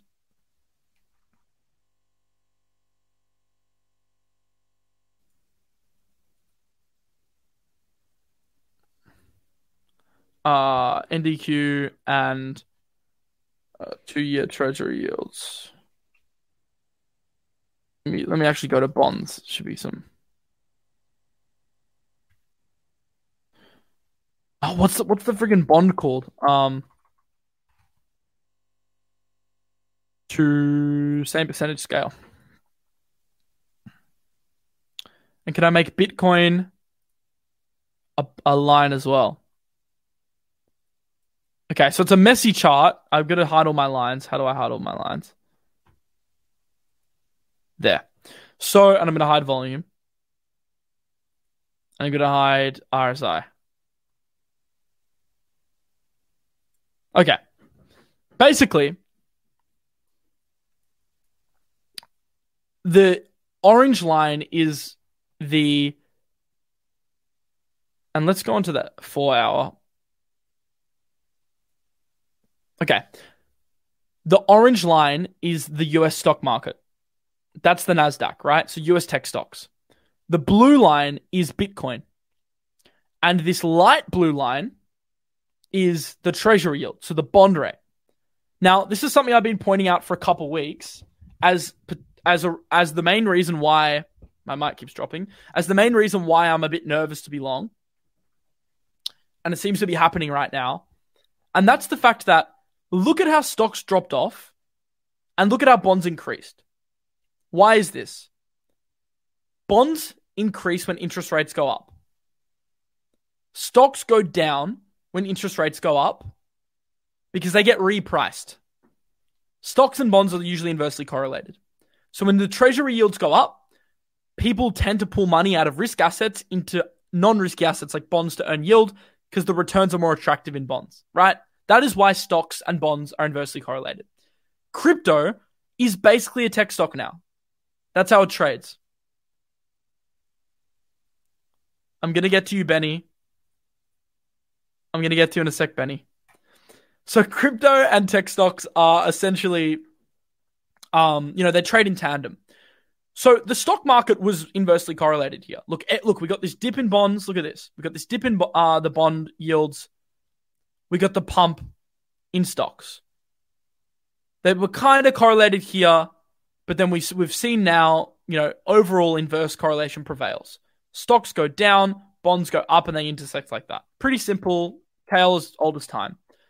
Crypto, however, look at this. Stock market dips, Bitcoin pumps. And look at how it started to decouple. crypto was overly buoyant, is the word I would use. Overly buoyant. And we could see this all the way from December, how crypto just pumped way harder. But even in recent months, crypto's been overly buoyant. So what's happening now is, I think, given some of the headwinds, the market is repricing crypto back to where it thinks it should be. And this is resulting in now crypto stocks and bonds readjusting. And that's why, despite the Nasdaq looking okay today, Bitcoin dropped, because Bitcoin pumped when the Nasdaq dropped. So a little bit of repricing happening in front of us. Probably a potential headwind, but we need to look at the Bitcoin specific charts to work that out. Now, obviously, correlation, decorrelation isn't always like the definitive reason behind why something pumps or dumps, right? Because there's no time frame on correlation. Correlation, usually you have a higher percentage chance of nailing it over a long time horizon. Over a short time horizon, becomes hard to predict correlation. But you know at some point things are going to even out. And I think that's what's happening here. Someone said another 15% dump on the way. All right, first I want to get to Hex. And then I want to get into the other coins. So let's go into coin market cap. Look at Hex. Not AI coins. I want Hex. I want to see how Hex is holding up. Oh, it's down. Boo-hoo. Boo-hoo, Hex. All right, let's get Benny up. Name and shame. Apparently, Hex users are unaffected. Apparently. Oh, that total looks bad. We'll get into that in a second. Apparently, Hex users are completely unaffected.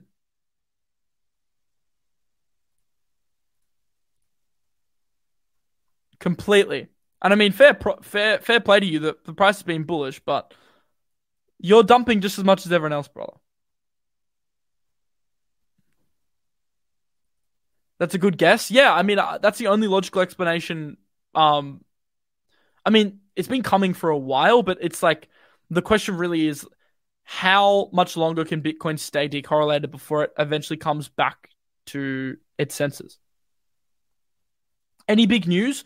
I'm on my phone looking for news, but I've just kind of come up to my own conclusion on the spot, and I may be wrong. There may be more stuff that comes out, but I think it's a combination of Bitcoin repricing, Asia selling a lot of crypto, a de-risking ahead of three events: macro, Mt. Gox, and ETH Shanghai. I think there's just a lot of headwinds, and the market probably decided, well, why the frick are we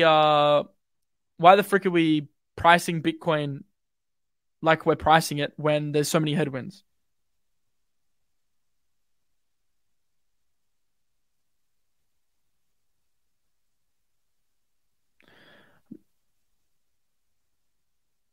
And is there war stuff? I don't like talking about this that much because it's like, it's depressing, but someone's saying that there's more stuff on that front. But I don't know if there is over the last hour. I don't think that's the reason why the market dumped. Check now, no news. There's no news. Like, it's not like Binance is collapsing and that's why the market's dumping. There's no news. But as I just said, there are major catalysts for why the market's dumping. Like the major reasons. And there's like 5 of them. Macro headwinds with rate hikes. Shanghai, Mt. Gox, actually there's 4. Repricing of Bitcoin versus equities, which was going to happen at some point. So let's just go back into the normal Bitcoin chart now. Let's go candles. And let's get rid of that. And let's add our volume bars back. Remember, we're breaking down now. If you want to trade, there's links in the description to OKX, which has a $10,000 mystery box. So look, maybe you'll win some free cash to make the dump feel a little bit less harsh. You can win up to 10K in the OKX mystery box. If you just deposit 50, you don't need to trade or anything. Make sure to read the terms and conditions though. You're probably not going to win 10K, full disclosure, but it's possible, theoretically. So yeah, OKX link in the description to open a mystery box. We've also got links to Bybit for the 30K sign-up bonus and BitGet for the $8,000 sign up bonus, and obviously Dexes as well. If you would like to trade on a Dex, Kyber swap for spot, G trade for perps. Should have listened to Randy called the dump last night, and I'll get back to that one after power. Yeah, for sure. We had a research call yesterday, actually. I'll give you some insight, and we're actually kind of geniuses because we never agree on anything, but on that call, we all sat there together and we all agreed we were kind of bearish. I said I was bearish, kind of. We weren't 100% sure, but I was like, I'm not feeling great about this. Fred said he's not feeling great about this. Rand said he's not feeling great about this. Kyle and Sheldon were the only ones that were like feeling good about the market that day. So I think we kind of just forecasted our own fate. But it's really just off the back of just a lot of headwinds. It's like news, not news-based, but future event-related de-risking, I would say. I'm enjoying volatility. This is what makes it fun. I mean, for sure, especially if you're like a sadistic person like me that's like relatively out of the market now, I can just trade and just have fun with like the short-term adrenaline trades on these charts. So right now I'm just looking for some entries. I mean, since I didn't get breakouts since I was streaming, I'll wait for a retest here for a short entry. Or long on Agix looks decent. It's kind of contradictory, but maybe like I go long Agix, short alts.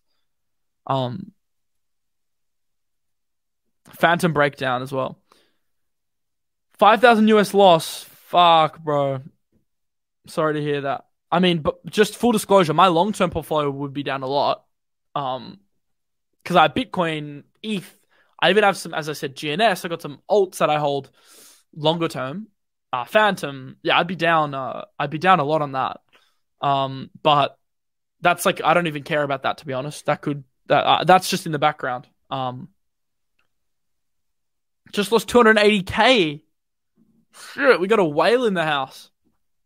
Well, if you want to do me a favor, since you're a whale, use one of my description links for the exchanges, please, because more more trading equals more fees. But I hope you.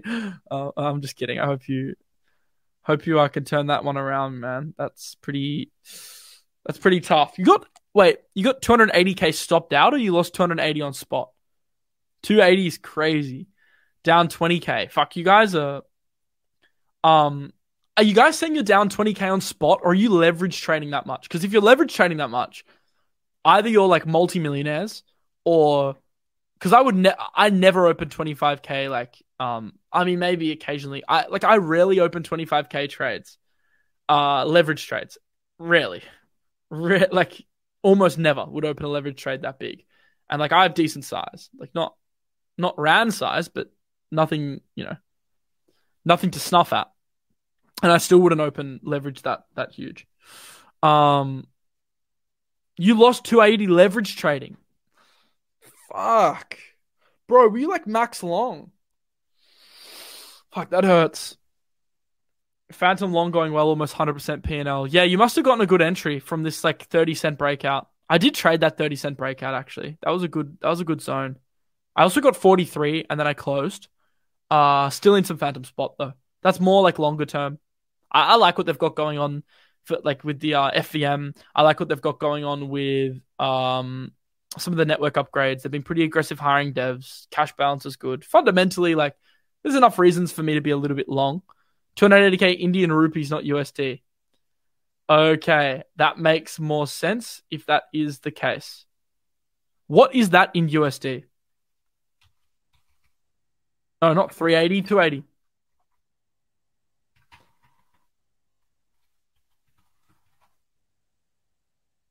5,000 Aussie, so 4k US, 3.5k US. Euros? That's even worse. All right, bro, you're making me feel bad. I'm pretty sure you're a whale, though. I'm pretty sure you're a whale. Or you're just lying. It's fine. I'll take your word for it. I don't think the Banter fam are liars, so I'll take your word for it. Lost 2 trillion Venezuelan bolivars. Oh dear. Oh dear. It's a lot of cash.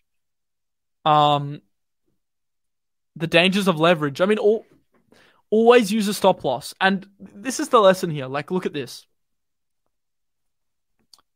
So if you were long, right, you would have your stop loss under the 200 MA.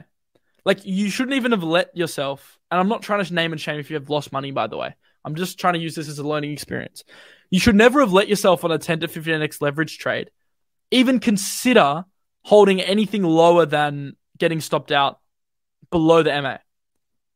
And for alts, like, it was similar. Like Phantom, if you were long Phantom, you knew that your stop was going here. If you were long Sol, where's Sol? You knew that your stop was going under the previous support. So unless you're using crazy leverage and that's why you're getting stopped out so readily, then maybe you guys just didn't set your stops correctly. Someone said, what caused the dump? I've kind of gone over this already, but I know there's new viewers that are joining. But basically, like Mt. Gox fears, Shanghai fears, repricing of Bitcoin versus equities and bonds, and the Asian Open, which was positive for stocks, but Asia decided to dump crypto, basically. Someone said Silvergate, a little bit, but I don't... Like, yeah, Silvergate's a headwind. But I don't think it's like a reason why the market dumped definitively. Solana will be 8 cents by the end of March. I mean, that'd be kind of crazy. I kind of want to make a video on Solana and run through like a deep dive on the Solana metrics, the devs, the internal issues, like everything, like the benefits, the negatives, and give you guys some insight into that. So if you guys want more insight into Solana, let me know if you want that video. It'll be a short video. It'll be like 5 to 10 minutes on the weekend, quickly, just short opinion. With the metrics. If you want that, let me know.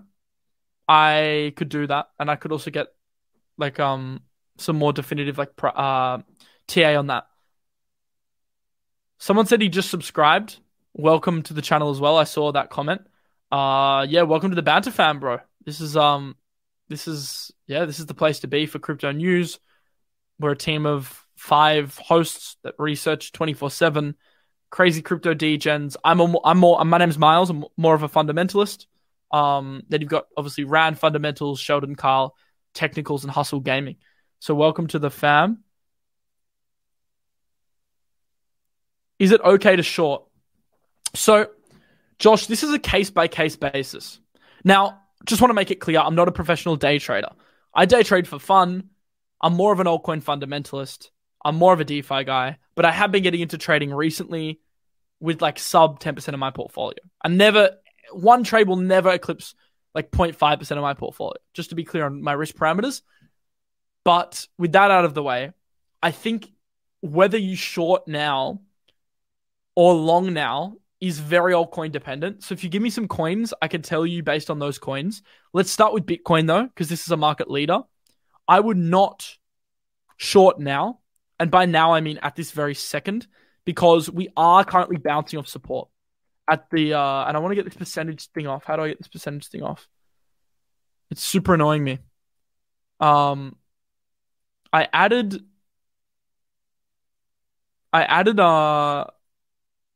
can we like get price back, please? Can we get price back, please? How do I get price back? Here we go. Yeah, so with Bitcoin, I wouldn't short right now because we are kind of bouncing off this region. But since we are below the 4 hourly on the 200 MA, this is like a short zone. So this is bearish momentum now. So I would not ape into longs now either. I'm the better long zone is 21.5, much stronger support. So look, if you're really desperate to short now, I would short alts, not Bitcoin. And I'd go 30, 30, 30. Like 30 breakout, 30 breakdown. Sorry, 30 breakout, 30 retest, 30 confirmation. That is how I would trade it. So now we got to look at the alts, right?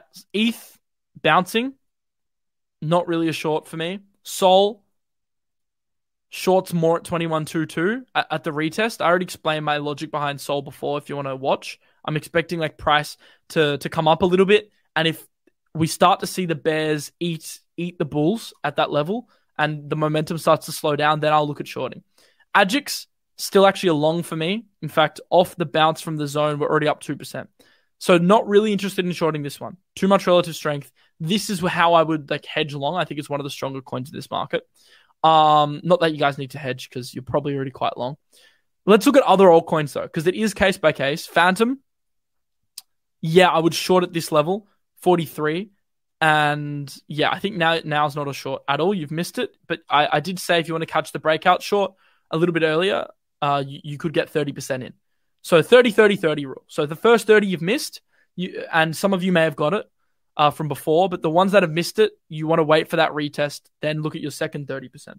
Someone wants optimism, and that's why I say it's case by case. Every altcoin looks different.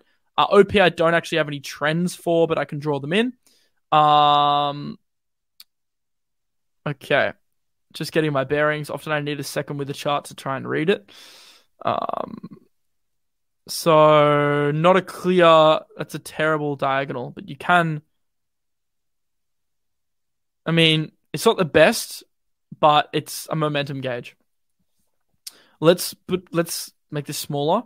Let's also look at some horizontal confluence. And let's go. Okay.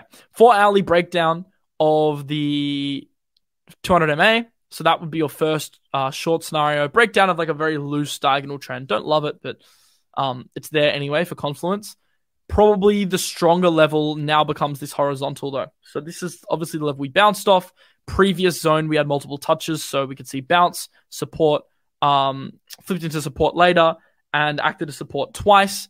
Also being like the key springboard behind like major price pumps. So that level is like your big. Remember that you got to differentiate size when it comes to trading.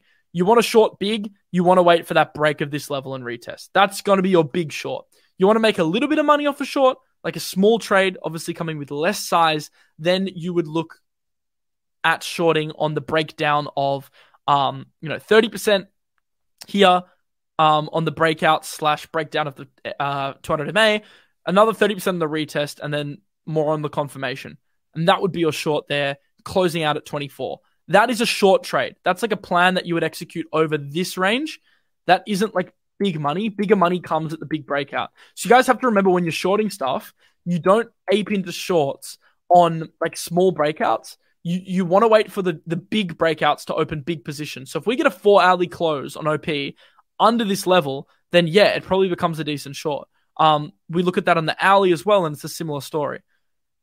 But right now, it's sort of short, and probably like the next 30% comes in at the retest on the 4-hour of the 200 MA. That would be like I guess like beer money is a way to describe it. Beer money means small money, retest trade, rent money. So money you can pay your whole rent off comes on bigger breakouts. This isn't that yet. This hasn't become that yet. Let's look at some other alts though. Let's see what we're seeing in the market. Near Protocol is breaking down of a pretty key level. Only thing I'm wary of is we had this fake out here. So I'm not super confident in the near trade because of that. Let's look at Matic. Wow. Matic's interesting because we had the break, flip it to support, retest, and then the breakdown, obviously, with a lot of Matic FUD, and just general bearishness towards Polygon. We saw the breakdown from range highs, double retest, breakdown of the 200 MA. Very bearish price action, horrible price action, actually. But it's not a short now. It's not a mid. I wouldn't short this mid-range. I would short this at 125, to be honest. It's just not right short. You had clear short opportunities. Here would have been my first entry. Here would have been my second entry. And then here would have been my third entry. Why are those my three entries?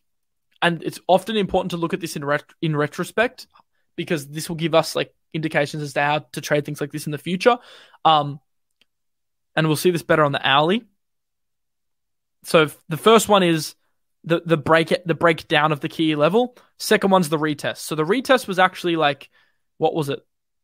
2 days apart between your first entry and your second entry. You'd already be in profit though, so you'd be sitting pretty.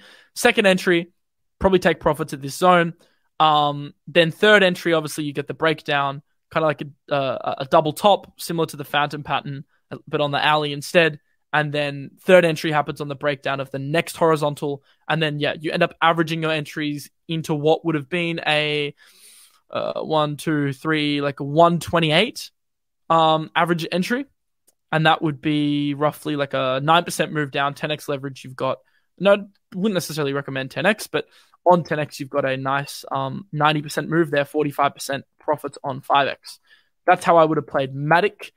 Let's have a look at some of the other coins. See how they're going. What else do you guys want me to chart? Someone's KDA. Don't know if KDA is that interesting chart wise. Quant. Someone wants Quant. I don't like Quant that much. This looks terrible. Okay, ignore this. You can't even short that. It just looks too bad. What are you on about? What is a buy stop? What is a buy stop, Gillian? If you tell me, like, I'm talking about short scenarios here, not long short, not long stop losses. I mean, so with Quant, I'll actually answer the question. With Quant, yeah, you would want to see like a push up into this zone before we look at shorting, opening a short. Just can't really buy after like a dump.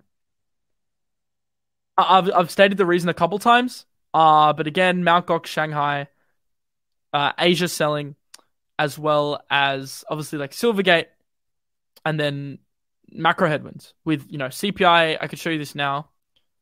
Oh, I deleted the charts, but Europe and Pakistan above expectations, and obviously our meetings pretty soon with CPI in 14 days. Someone wants Rose, Render, ADA. Okay, let's do Render again.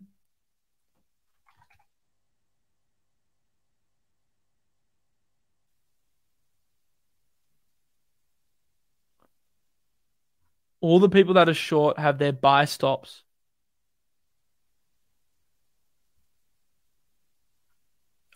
Yeah, I was struggling to understand that. I'm not trying to be rude. I just don't really understand what you're saying. Yeah, not trying to be condescending. If I can't understand a question, I can't really answer it. So render. That the big money here from a short perspective is the breakdown of 134, but it may not break down. This may just be a retest buy opportunity. So see how price reacts here. But once again, it's not really in my thesis to long here. Why wouldn't I long here? Well, because we're below the 200 MA on the 4 hourly, and I like to long above that. Let's check the daily though, because maybe from a long-term perspective, you can long. It's very far away though. It's like what, solid 45% away. So don't love longing here unless it's a scalp, like long back up to like the MA, which is like could be a big one, but you're relying on like a lot of you're relying on demand coming in for render here, which it has so far, but let's just see. Let's see. We can't make a rush decision based on the dump. I'm in Europe, you're awake. What time is it in Europe? Let's see London. What time is it in London? 2 a.m. And then like what about Central Europe? What about like I don't know, like Rome or something? 3 a.m. It's just an hour ahead. Yeah. Late for you, bro. Late. Appreciate you watching the show this late. Pretty happy with this tip. Could have been much worse. Market's still in good shape. Stay positive, everyone. Yeah, I mean, I'm talking very short term. I've been talking short term for the last 20 minutes, right? Based on short term setups, because it's fun to trade short term, but you got to remember perspective where we sit. We're still massively off lows at 15.7. We tried to test range high. We got rejected. There are some bearish catalysts right now, which are causing this breakdown. But I now am becoming more interested in some altcoin buys, but not long-term buys. You guys know I'm not long-term buying now, but more interested in like shorter-term buys. Because there are project narratives that can perform irrespective of the market, to be honest. Or at least like we get a reversal and they pump. So a few of them I'll be talking about on Sunday in my Sunday stream. But I'm starting to look at, not now, like not today, like not right this second, but looking at getting into some of these alts for the shorter term holds. Jordan says, people are forgetting that the real compounded inflation number is much higher. CPI numbers are an illusion that only reveal the rate of inflation coming down, not actual inflation. Compounded. Well, it's not really compounded though, because it's year on year. It's aggregating for the year. It's not saying like it's not saying the US CPI is up 6% on the month, and then the next month it's up another 6%. Then obviously your inflation's like 200% a year. But yeah, I do agree that CPI numbers are more of an indicator, and this is all the market really care about. It's an indicator of momentum in terms of, is inflation getting better or is it getting worse? Jay said, when do we buy? It depends on your time horizon. So as I said, long term, I'm not buying. Like, not really interested. Anywhere above 20K, really. Just not interested. Bad risk reward to be like max long right now. That's why I'm like 30-40% cash. Just shit risk reward.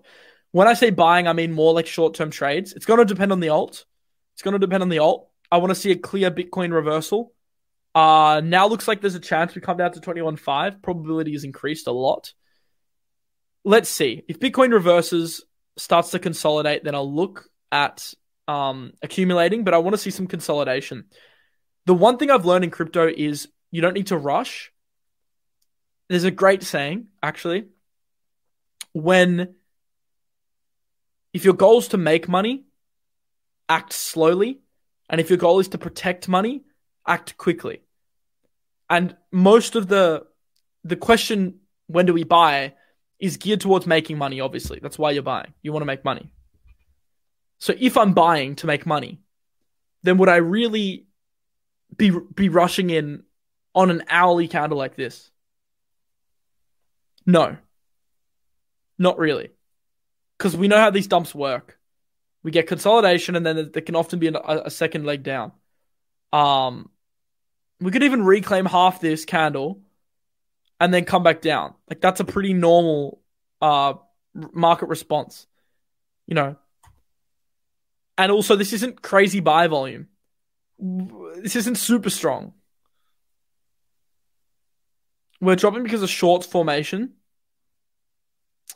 Yeah, well, on the 4 hour, yeah, we did get that breakdown of two key levels, 200 MA and the horizontal. Coinbase outage? Is that really a thing?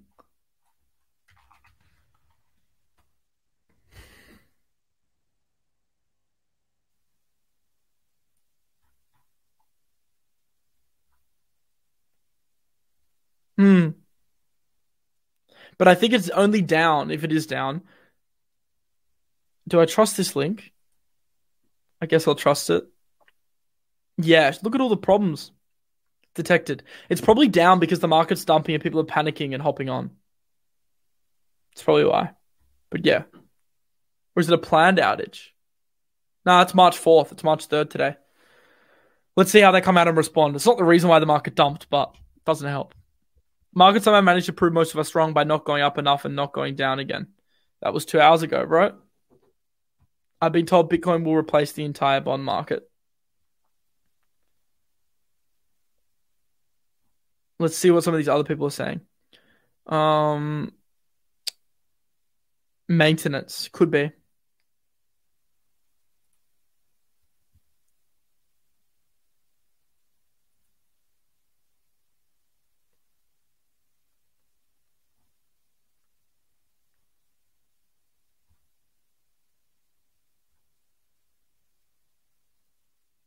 ETH unlock. This is something I'll talk about tomorrow in a show, but ETH unlock's a big thing at the end of the month. That's one of the reasons why we got this dump. Okay, Gainsey and BitLord are shit posting. Why are my orders filled, you dicks? See, the following tab on Twitter is much better because it's actually like up to date. Let's see what people are saying. A lot of rubbish. We will dump quickly off the lows, leaving all crypto bag holders into permanent community members. Helpful. There's this huge trend in men's success shaming drinking. Okay. Becca needs to get with the memo that there's a market dump. I realize I'm a let's see how things break kind of guy. Okay, just rubbish. Anyone got any actual alpha on Twitter? Just another night in the crypto casino. Notice how red pre-market is. Interesting. Could potentially be another one of those headwinds we spoke about. Which I guess is under the macro related basket. But yeah, we just saw the NASDAQ tick red on pre-open. One of the reasons why probably Bitcoin followed. Someone said dark mode. Nah, I'm a light mode guy. I get a lot of scrutiny for that. But for some reason, I just prefer light mode. I don't know why. Dark mode at night, light mode during the day. I feel like that's a good combo. All right. CFX with the tight stop. Consider it a very risky environment. It is a risky environment. It's certainly not it's not trader's heaven, at least for long. Nah, I don't like dark mode. I don't like it. I don't know why. I just don't like it. What's your favorite movie? Oh. And while I'm waiting, we'll get up the CFX chart. What's your favorite movie? Hard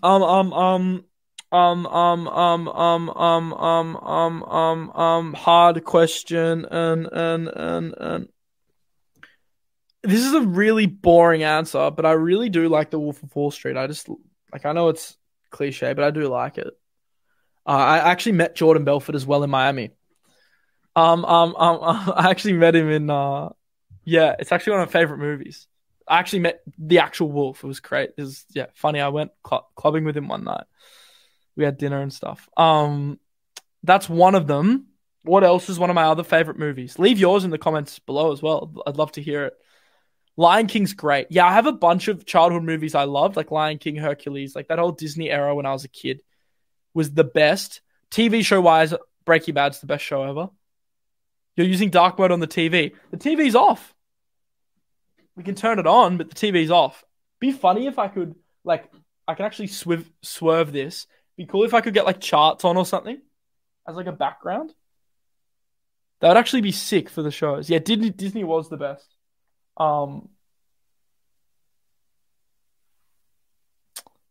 Cocaine Bear. Is that good? I've been meaning to see that. Okay, so CFX. Let's just update this chart.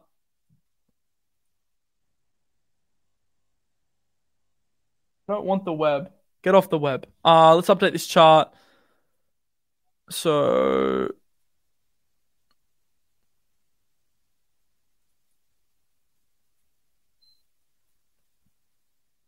now my PlayStation's on. This is the chillest stream I've seen from Miles. You're watching it. Wow, that's loud. Super loud. This is like Sunday style.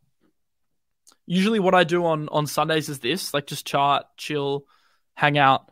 The start of the stream was intense and it was like full Mt. Gox news. And then it ended up turning into this because of what happened with the market. So yeah, it's chill now. I'd say I'm a lot of things. I wouldn't say chill's one of them.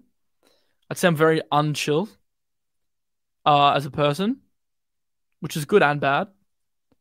But I think right now, I think in crypto it's good not to be chill. Too chill and get wrecked. The dark side of Oz. See, look, it's 1:34 p.m. now. You can see. Also, if you guys haven't seen my room, I got a cool got a nice couch. It's kind of like a bit of a cinema room. Then obviously we got the 65-inch OLED. Oh, and I got this insane monitor. You can't really see it because I glued my thing in. It's like what is it? The G9 Samsung. You can see it now. Curved. It's like a massive curved monitor.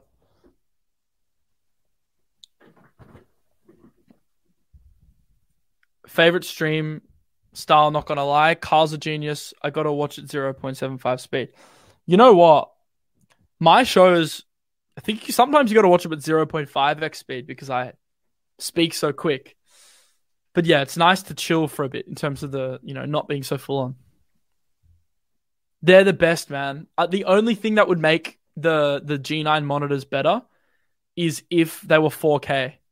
They're not quite 4K res, which like isn't really a problem to be honest. But like I don't know. Like I like OLED. If it was OLED curved 4K with 200 hertz refresh, which I don't even know is possible, but if it is, then that'd be the best. But that would also cost like 10 grand. I'm pretty sure making a curved OLED 45 inches would be like a lot of money with that kind of refresh rate. So I don't like, yeah, the couch is goated. Yeah, it's a good couch. It's a nice couch. It actually goes back. It's an editable, adjustable couch. You can put the backs back and make it like a bed almost. We'll get the lighting behind. Yeah. All right. So let's continue going over the charts, and then afterwards, I don't know if nothing's happening, then I'll head off. Let's just see though. Let's see. Any altcoins you want me to chart, I'll chart for the next few minutes. Your accent's perfect. Thank you. Rand said it was horrible the other day on the show, and then I said South African accents are horrible. And then we got into a fight about what accent's better, the Australian accent or the South African accent. I'm very biased, but come on, no one in the world thinks South African sounds better than Australian, right? Or am I just wrong? Am I completely off the mark? But let me know. But yeah, he took shots at me. He said Miles's accent is like, no, he didn't say Miles. He said Australians sound awful. He said if you were ever in bed with an Australian and you heard them speak, you'd be like turned off instantly or something like that. He was going crazy. We always have the accent discussion, but fuck. H bar. This is not the H bar chart. This is total market cap chart. I apologize. USDT on Bybit. Okay, so yeah, we had the retest of support.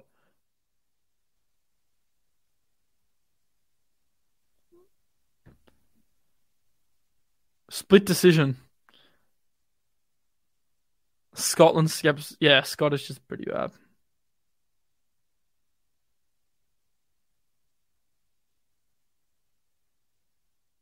Okay, H bar. So we had the bounce of support still pretty similar to like Bitcoin, which also bounced.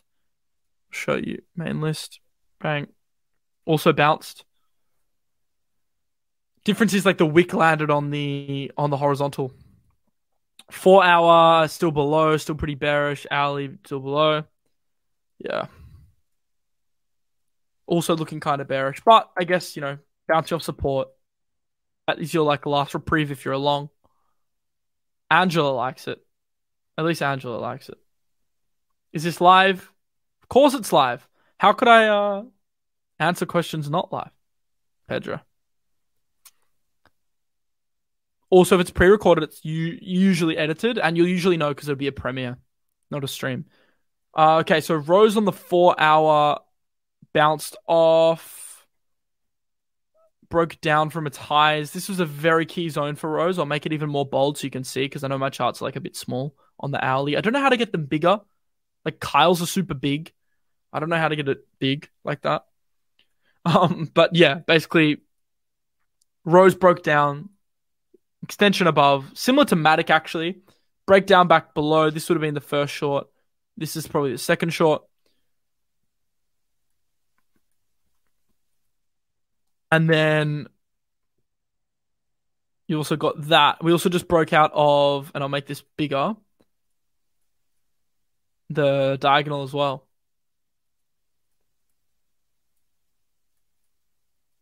And then a perfect bearish retest. Fuck, I wish I was trading Rose. I would have nailed it. That is like a great short setup. But it's obviously done now. Look, somehow if it can climb back up and then starts to look bad, then you can go for another short.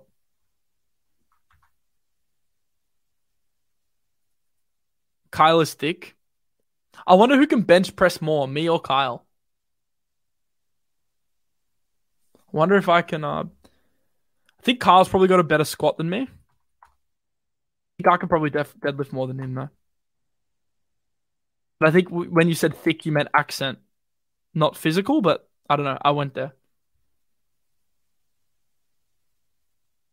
Miles can lift more than Kyle. I don't look as big, but I think I can. Kyle is 10 years older though, so like he should. No, he's not 10 years older. That's a lie. He's like 6 years older, 7 years older. Do you like Nelson Mandela? That is a really weird question because it's off topic. Um, I didn't know the guy personally. I like some of what he stood for. Don't know him personally though.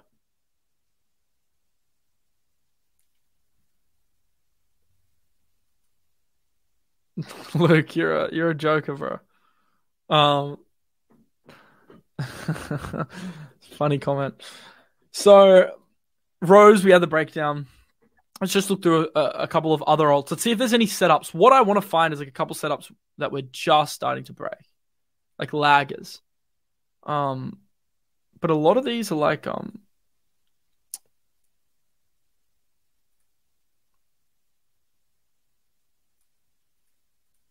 look at how on the 4 hour on Mina, how the EMA is like literally hugging the trend. It's like almost hard to distinguish. Of course I'm not South African, bro. Fucking hell, mate. Bloody Aussie, mate. Um so after the tutorial that I did a few days ago on how to code trading bots on ChatGPT, if you click on videos on Crypto Banter, you'll see that Joby tried Rust. He said it worked while I tried Move. Both were flawless. Wow. So ChatGPT can code Rust and Move languages. Just Solana and Sui Aptos. Oh, the amount of comments I hear, the amount of comments I see like this. It's just the beginning of the mother of all crushes. Oh no. Oh no. Oh no, everyone. Sell. Um, Jeez. Jeez. Doesn't look like the mother of all crushes to me. Looks like just a little correction. But um anyway. Yeah, so this is good. If you're a shorter, we just want to see a little retest here. So probably like 6% move up. Strong bounce, and I would short for sure. I'm so hungry, by the way. I'm gonna get a huge lunch. I'm starving. Then I'm gonna go to the gym. Shit, I should go to the gym before I get lunch though, or I'll be too full at lunch. I mean, I'll be too full at the gym. But I'm too hungry now. Fuck, these are the really difficult decisions that you got to make in life, guys. While you guys are worrying about whether you want a long or short, I'm worrying about whether I should go to the gym before or after lunch. That's a real dilemma. So I want to wait for this push up. Mina's strong though, but like yeah. Then again, like there's confluence of freaking three. When you get three, if you're trading just on diagonals, like I get why a trade would fail, but if you have like a diagonal and the horizontal and the 200 MA all lining up like we're seeing here, like that's a freaking strong like confluence for a short. Like I'm pretty confident shorting. Pre-workout, eat after. Fuck. I'd love to just have a massive meal now, but I'm gonna follow your advice. I'm kind of bulking at the moment. I'm not that lean, but I don't know, I'm still bulking. I just prefer putting on muscle. Cutting's boring. Take a light snack, Palace says. Yeah. All right, light snack, protein shake and 2 eggs. And then gym, and then afterwards, I don't know. I don't know what I'm going to do, but like something huge, something obnoxious. I don't know, 2 burritos, 2 burgers, something like that. Something crazy. You should have gone to sleep. Yep, you should have. Unless you're a trader, then you probably milked it off the shorts. I'm seeing your comments. Market going down. Is it? Oh my god, what? Is it really going down? Yeah, so probably, yeah. Okay, so that's Mina. Let's look at Gala. I want to look at Gala. I still sing the alphabet every time I try and find something in alphabetical order, by the way. Don't know if anyone else does that. If that's just me. McDonald's? Nah, I'm off it now. It's shit. I'd rather get a proper burger. You need your mummy? Yeah. Sometimes we just need a bit of motherly love to deal with the crypto dumps. Ribeye steak. Good. That is a good shout. I can't be bothered cooking, but maybe I can go to a pub and eat it and do some work there. Quick, shocked thumbnail face. I'm pretty sure the thumbnail of this video nails it though, bro. Ah, come on, bro. If you saw that on your feed, you're clicking. And it's even got the bug eyes. Even got the bug eyes. Look. I look like a little. I don't know. I look like. I, I don't look human, firstly. But come on, you're clicking on that.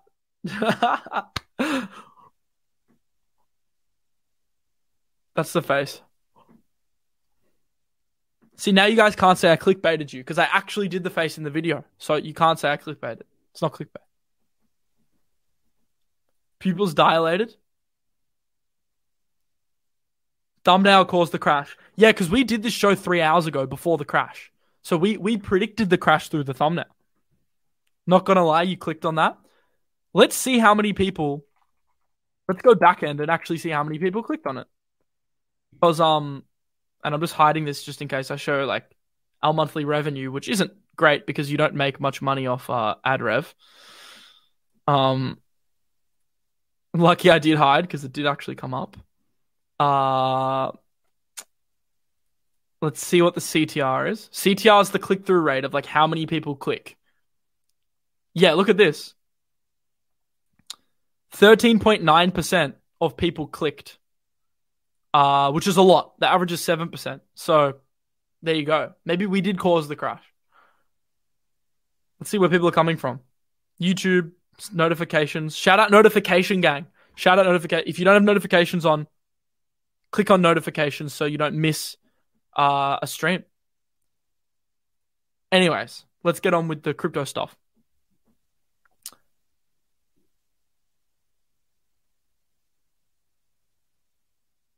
Notification gang. Shout out notification gang. So, all right, we got Gala breaking down.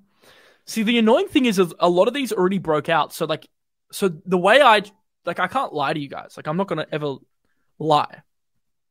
My trading strategy, as I said earlier, is 30, 30, 30. So I like to enter on the breakout or breakdown. I like to enter on the retest. And I like to enter on confirmation. So with a lot of these charts, we've already had the breakout. So if you're 30% in now, that's good. That's what you probably should have done. But if you're looking for that next entry, it's alt specific. You're gonna need that retest of these levels, right? Near protocol. Once, as I said, I don't really want to trade that because it just faked us out last time. Let's have a look at some other coins that are potentially decent setups. Don't like trading Atom. AVAX. Where's AVAX?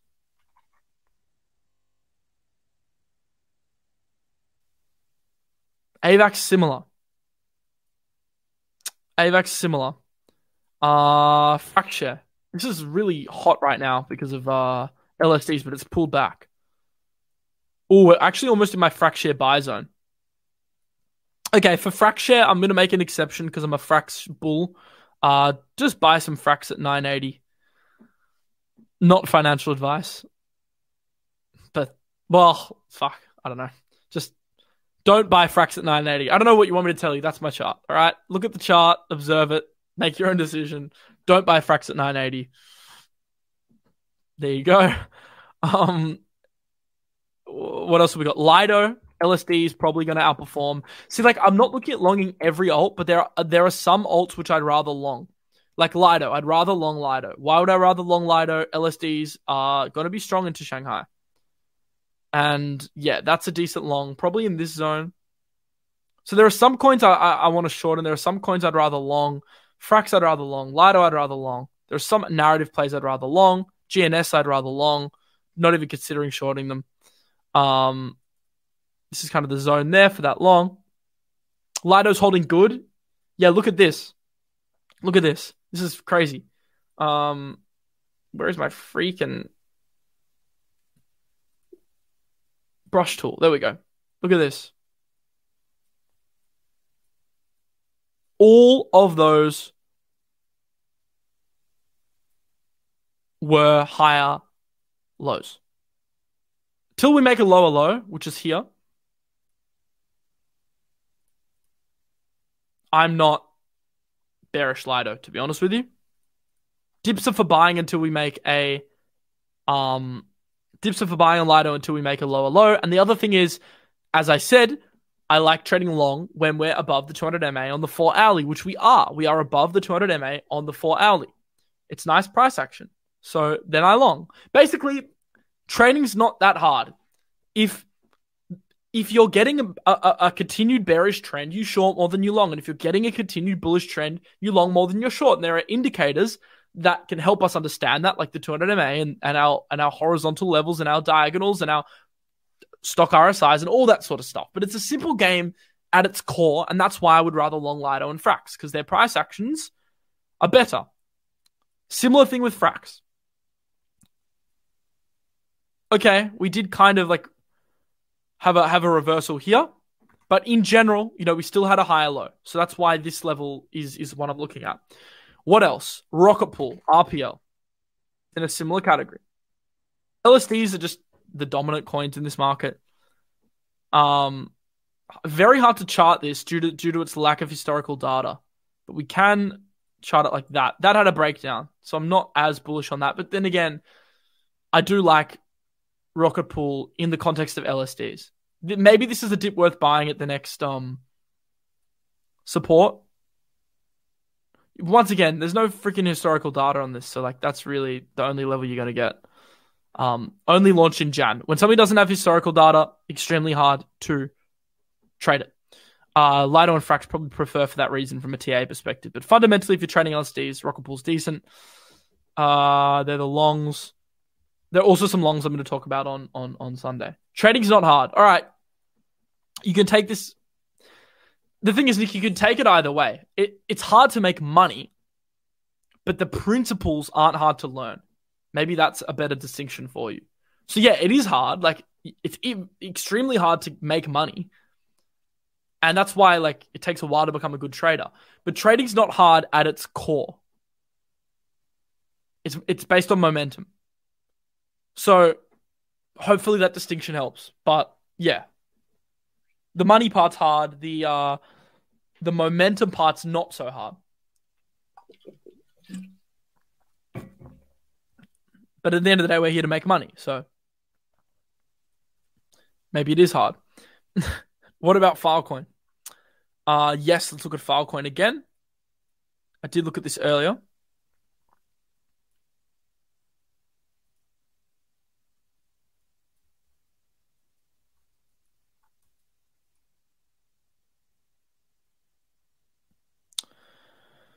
Ooh, it's shaky. The problem with me is, although we've got this EMA test, it's in the middle of its range. I'd much rather just buy this thing at 520, to be honest. And this price action is not great. It's like, that's a clear lower low. Like, okay, you can't long into a lower low. So you got to wait for support. Got to wait for a reversal. Got to wait for a clear bounce off this MA on the 4 hour. And obviously reclamation of the previous levels, this level. If we do bounce and reclaim, so bounce, reclaim, then I would start looking at laddering into longs again on the shorter time frames. But like, seriously, this is like, it's just cleared like a key zone to the downside. So it's not long right now, I don't think. Coinbase stock, where do we buy? Depends what country you're in. Whatever your exchange broker is in your country. For me, that's like CommSec in Australia. Any regulated brokerage. Yeah, use something regulated. Don't just ape in on a DEX. I don't know how I feel about derivatives like being securities and stuff. STX, good one, because this is actually a relative strength play. And I talked about, really good suggestion. I forgot about STX. This is one that I talked about in more depth yesterday. STX. And this doesn't have much historical data either. It's like Rocket Pool. It's extremely hard to trade for that reason. So we'll go on to the hourly as well, since there's not much data. And the MA is irrelevant. So, yeah, broke down pretty convincingly from its trend. That was the trend from the show. We bounced, broke down, started to retest, couldn't get there, dump. Also shot through horizontal as well. Not the strongest horizontal, mind you, because of the lack of historical data. Not every horizontal's made the same. Like, there are horizontals that are freaking important, like Bitcoin 25K, that are like literally like make or break zones. And then there are like little ones like this where you get, a few tests, acts as like rough resistance, then you can draw it in. Since Stacks has only been listed since Feb, a couple of weeks, you can't trade crazy on a horizontal. So I would leave this one. I would leave this one from a TA perspective. From a long perspective, watch the show the other day, work out if you're bullish on yesterday's show, work out if you're bullish on ordinals and Bitcoin NFTs and DeFi. Bitcoin still hanging out. Asian stocks now ticking down after opening in the green. Also futures for Nasdaq and Dow ticking down.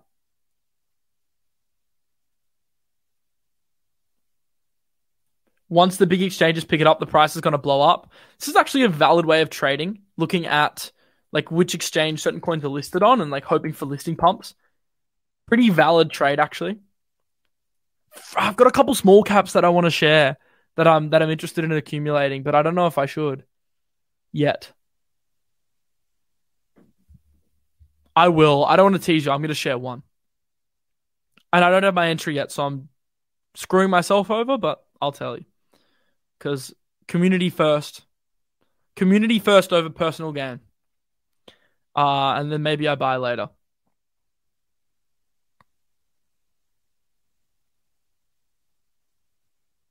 It's on OKX. If you want to trade stacks, they are a partner as well as they're on a lot already. All right, someone wants me to share it. Okay, fine, whatever. I don't have an entry yet. I want an entry, full disclosure. I mean, I do have an entry from a while ago, but I don't have like a recent entry. It's Liquid Driver. It's down today. A lot. It's on my watch list. I'm not saying any more about that until Sunday. Now, I don't think you necessarily need to ape, and I haven't aped either, because I just haven't. I just don't feel the need. I don't feel the pressure with Bitcoin dropping to like ape into phantom positions. And also with phantom dropping, look at this. With phantom dropping and breaking down, like, yeah, it's bearish. So like I'm not buying right now, but they are doing some cross-chain stuff and they're going to net zero emissions. And I had a chat to one of the team members yesterday, and I was pretty impressed with some of the upcoming stuff they've got. So that's on my watch list to accumulate. So see, this is what I mean. Like, I'm a bit of an altcoin degen. There's a lot of small cap altcoins that I'll buy just based on like pure narrative trades. And oftentimes they only need a little bit of momentum. Like Phantom can like, let's use the Liquid Driver example. Phantom could like reclaim and then just like do this for like a month. And then like Liquid Driver could 10x because all it needs is stability to pump. So a lot of these small altcoins, all you need is stability because they're like relative strength trades. So I've got a few of those altcoins that I'll share on Sunday. Sunday will be the show where I go deep into them. I'll also give you my buy plan. Oh, Stackos, the other stacks. Gotcha. Yeah, so that's that Liquid Driver I'm looking at. A couple others as well. A couple things in the Gamblefy space. Some I've spoken about before. MPX I've spoken about before. That's still on my list. That thing's not dropping pre-launch. So yeah. Remember, if you don't want to trade anything, we've got a few options for you. OKX for a centralized exchange. Get a $10,000 sign-up bonus. Kyber Swap if you're trading on a DEX. So if you want to trade spot on a DEX, then you can. Obviously, OKX is leverage. G-Trade is leverage trading, as well as Apex for DEX trading. So Apex is an order book, G-Trade is an Oracle-based DEX, and then you've got Bybit and BitGet with their decently sized giveaways. So there's plenty of options in the description for you to choose from, but all of them basically, bar like one or two, have pretty big sign-up bonuses. So if you want to get involved, links in the description to those exchanges. What do I personally use? To be honest, I use most of the products. Like, for example, if I'm swapping like on a DEX, I'll use KyberSwap because it aggregates. If I'm leverage trading, I'll use a mixture of OKX, BitGet, or Bybit. And I actually recently started playing around with Apex. Not just started, I've been doing it for a couple months, but it's fairly good as well. Exactly, Dan boy. Exactly. Looks good to me. Might be crazy. GRT. I'll do GRT. I'll do two more, then I'll go. Because it's not really moving much past Asian Open. GRT. Ooh, wow. Yeah. This becomes a decent short. So if we break out, I mean, you could consider 30% now, to be honest, because it has broken out. But like remaining 66% happens on the retest and then the confirmation break. And then probably take profits at 13 cents. Not a huge trade, that. 6%. I mean, if you 5x leverage, 30%. That's a trade I'd look at.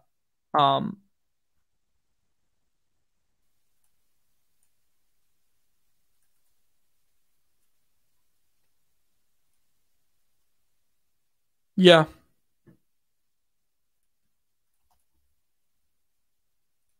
Favorite Australian-based band or singer?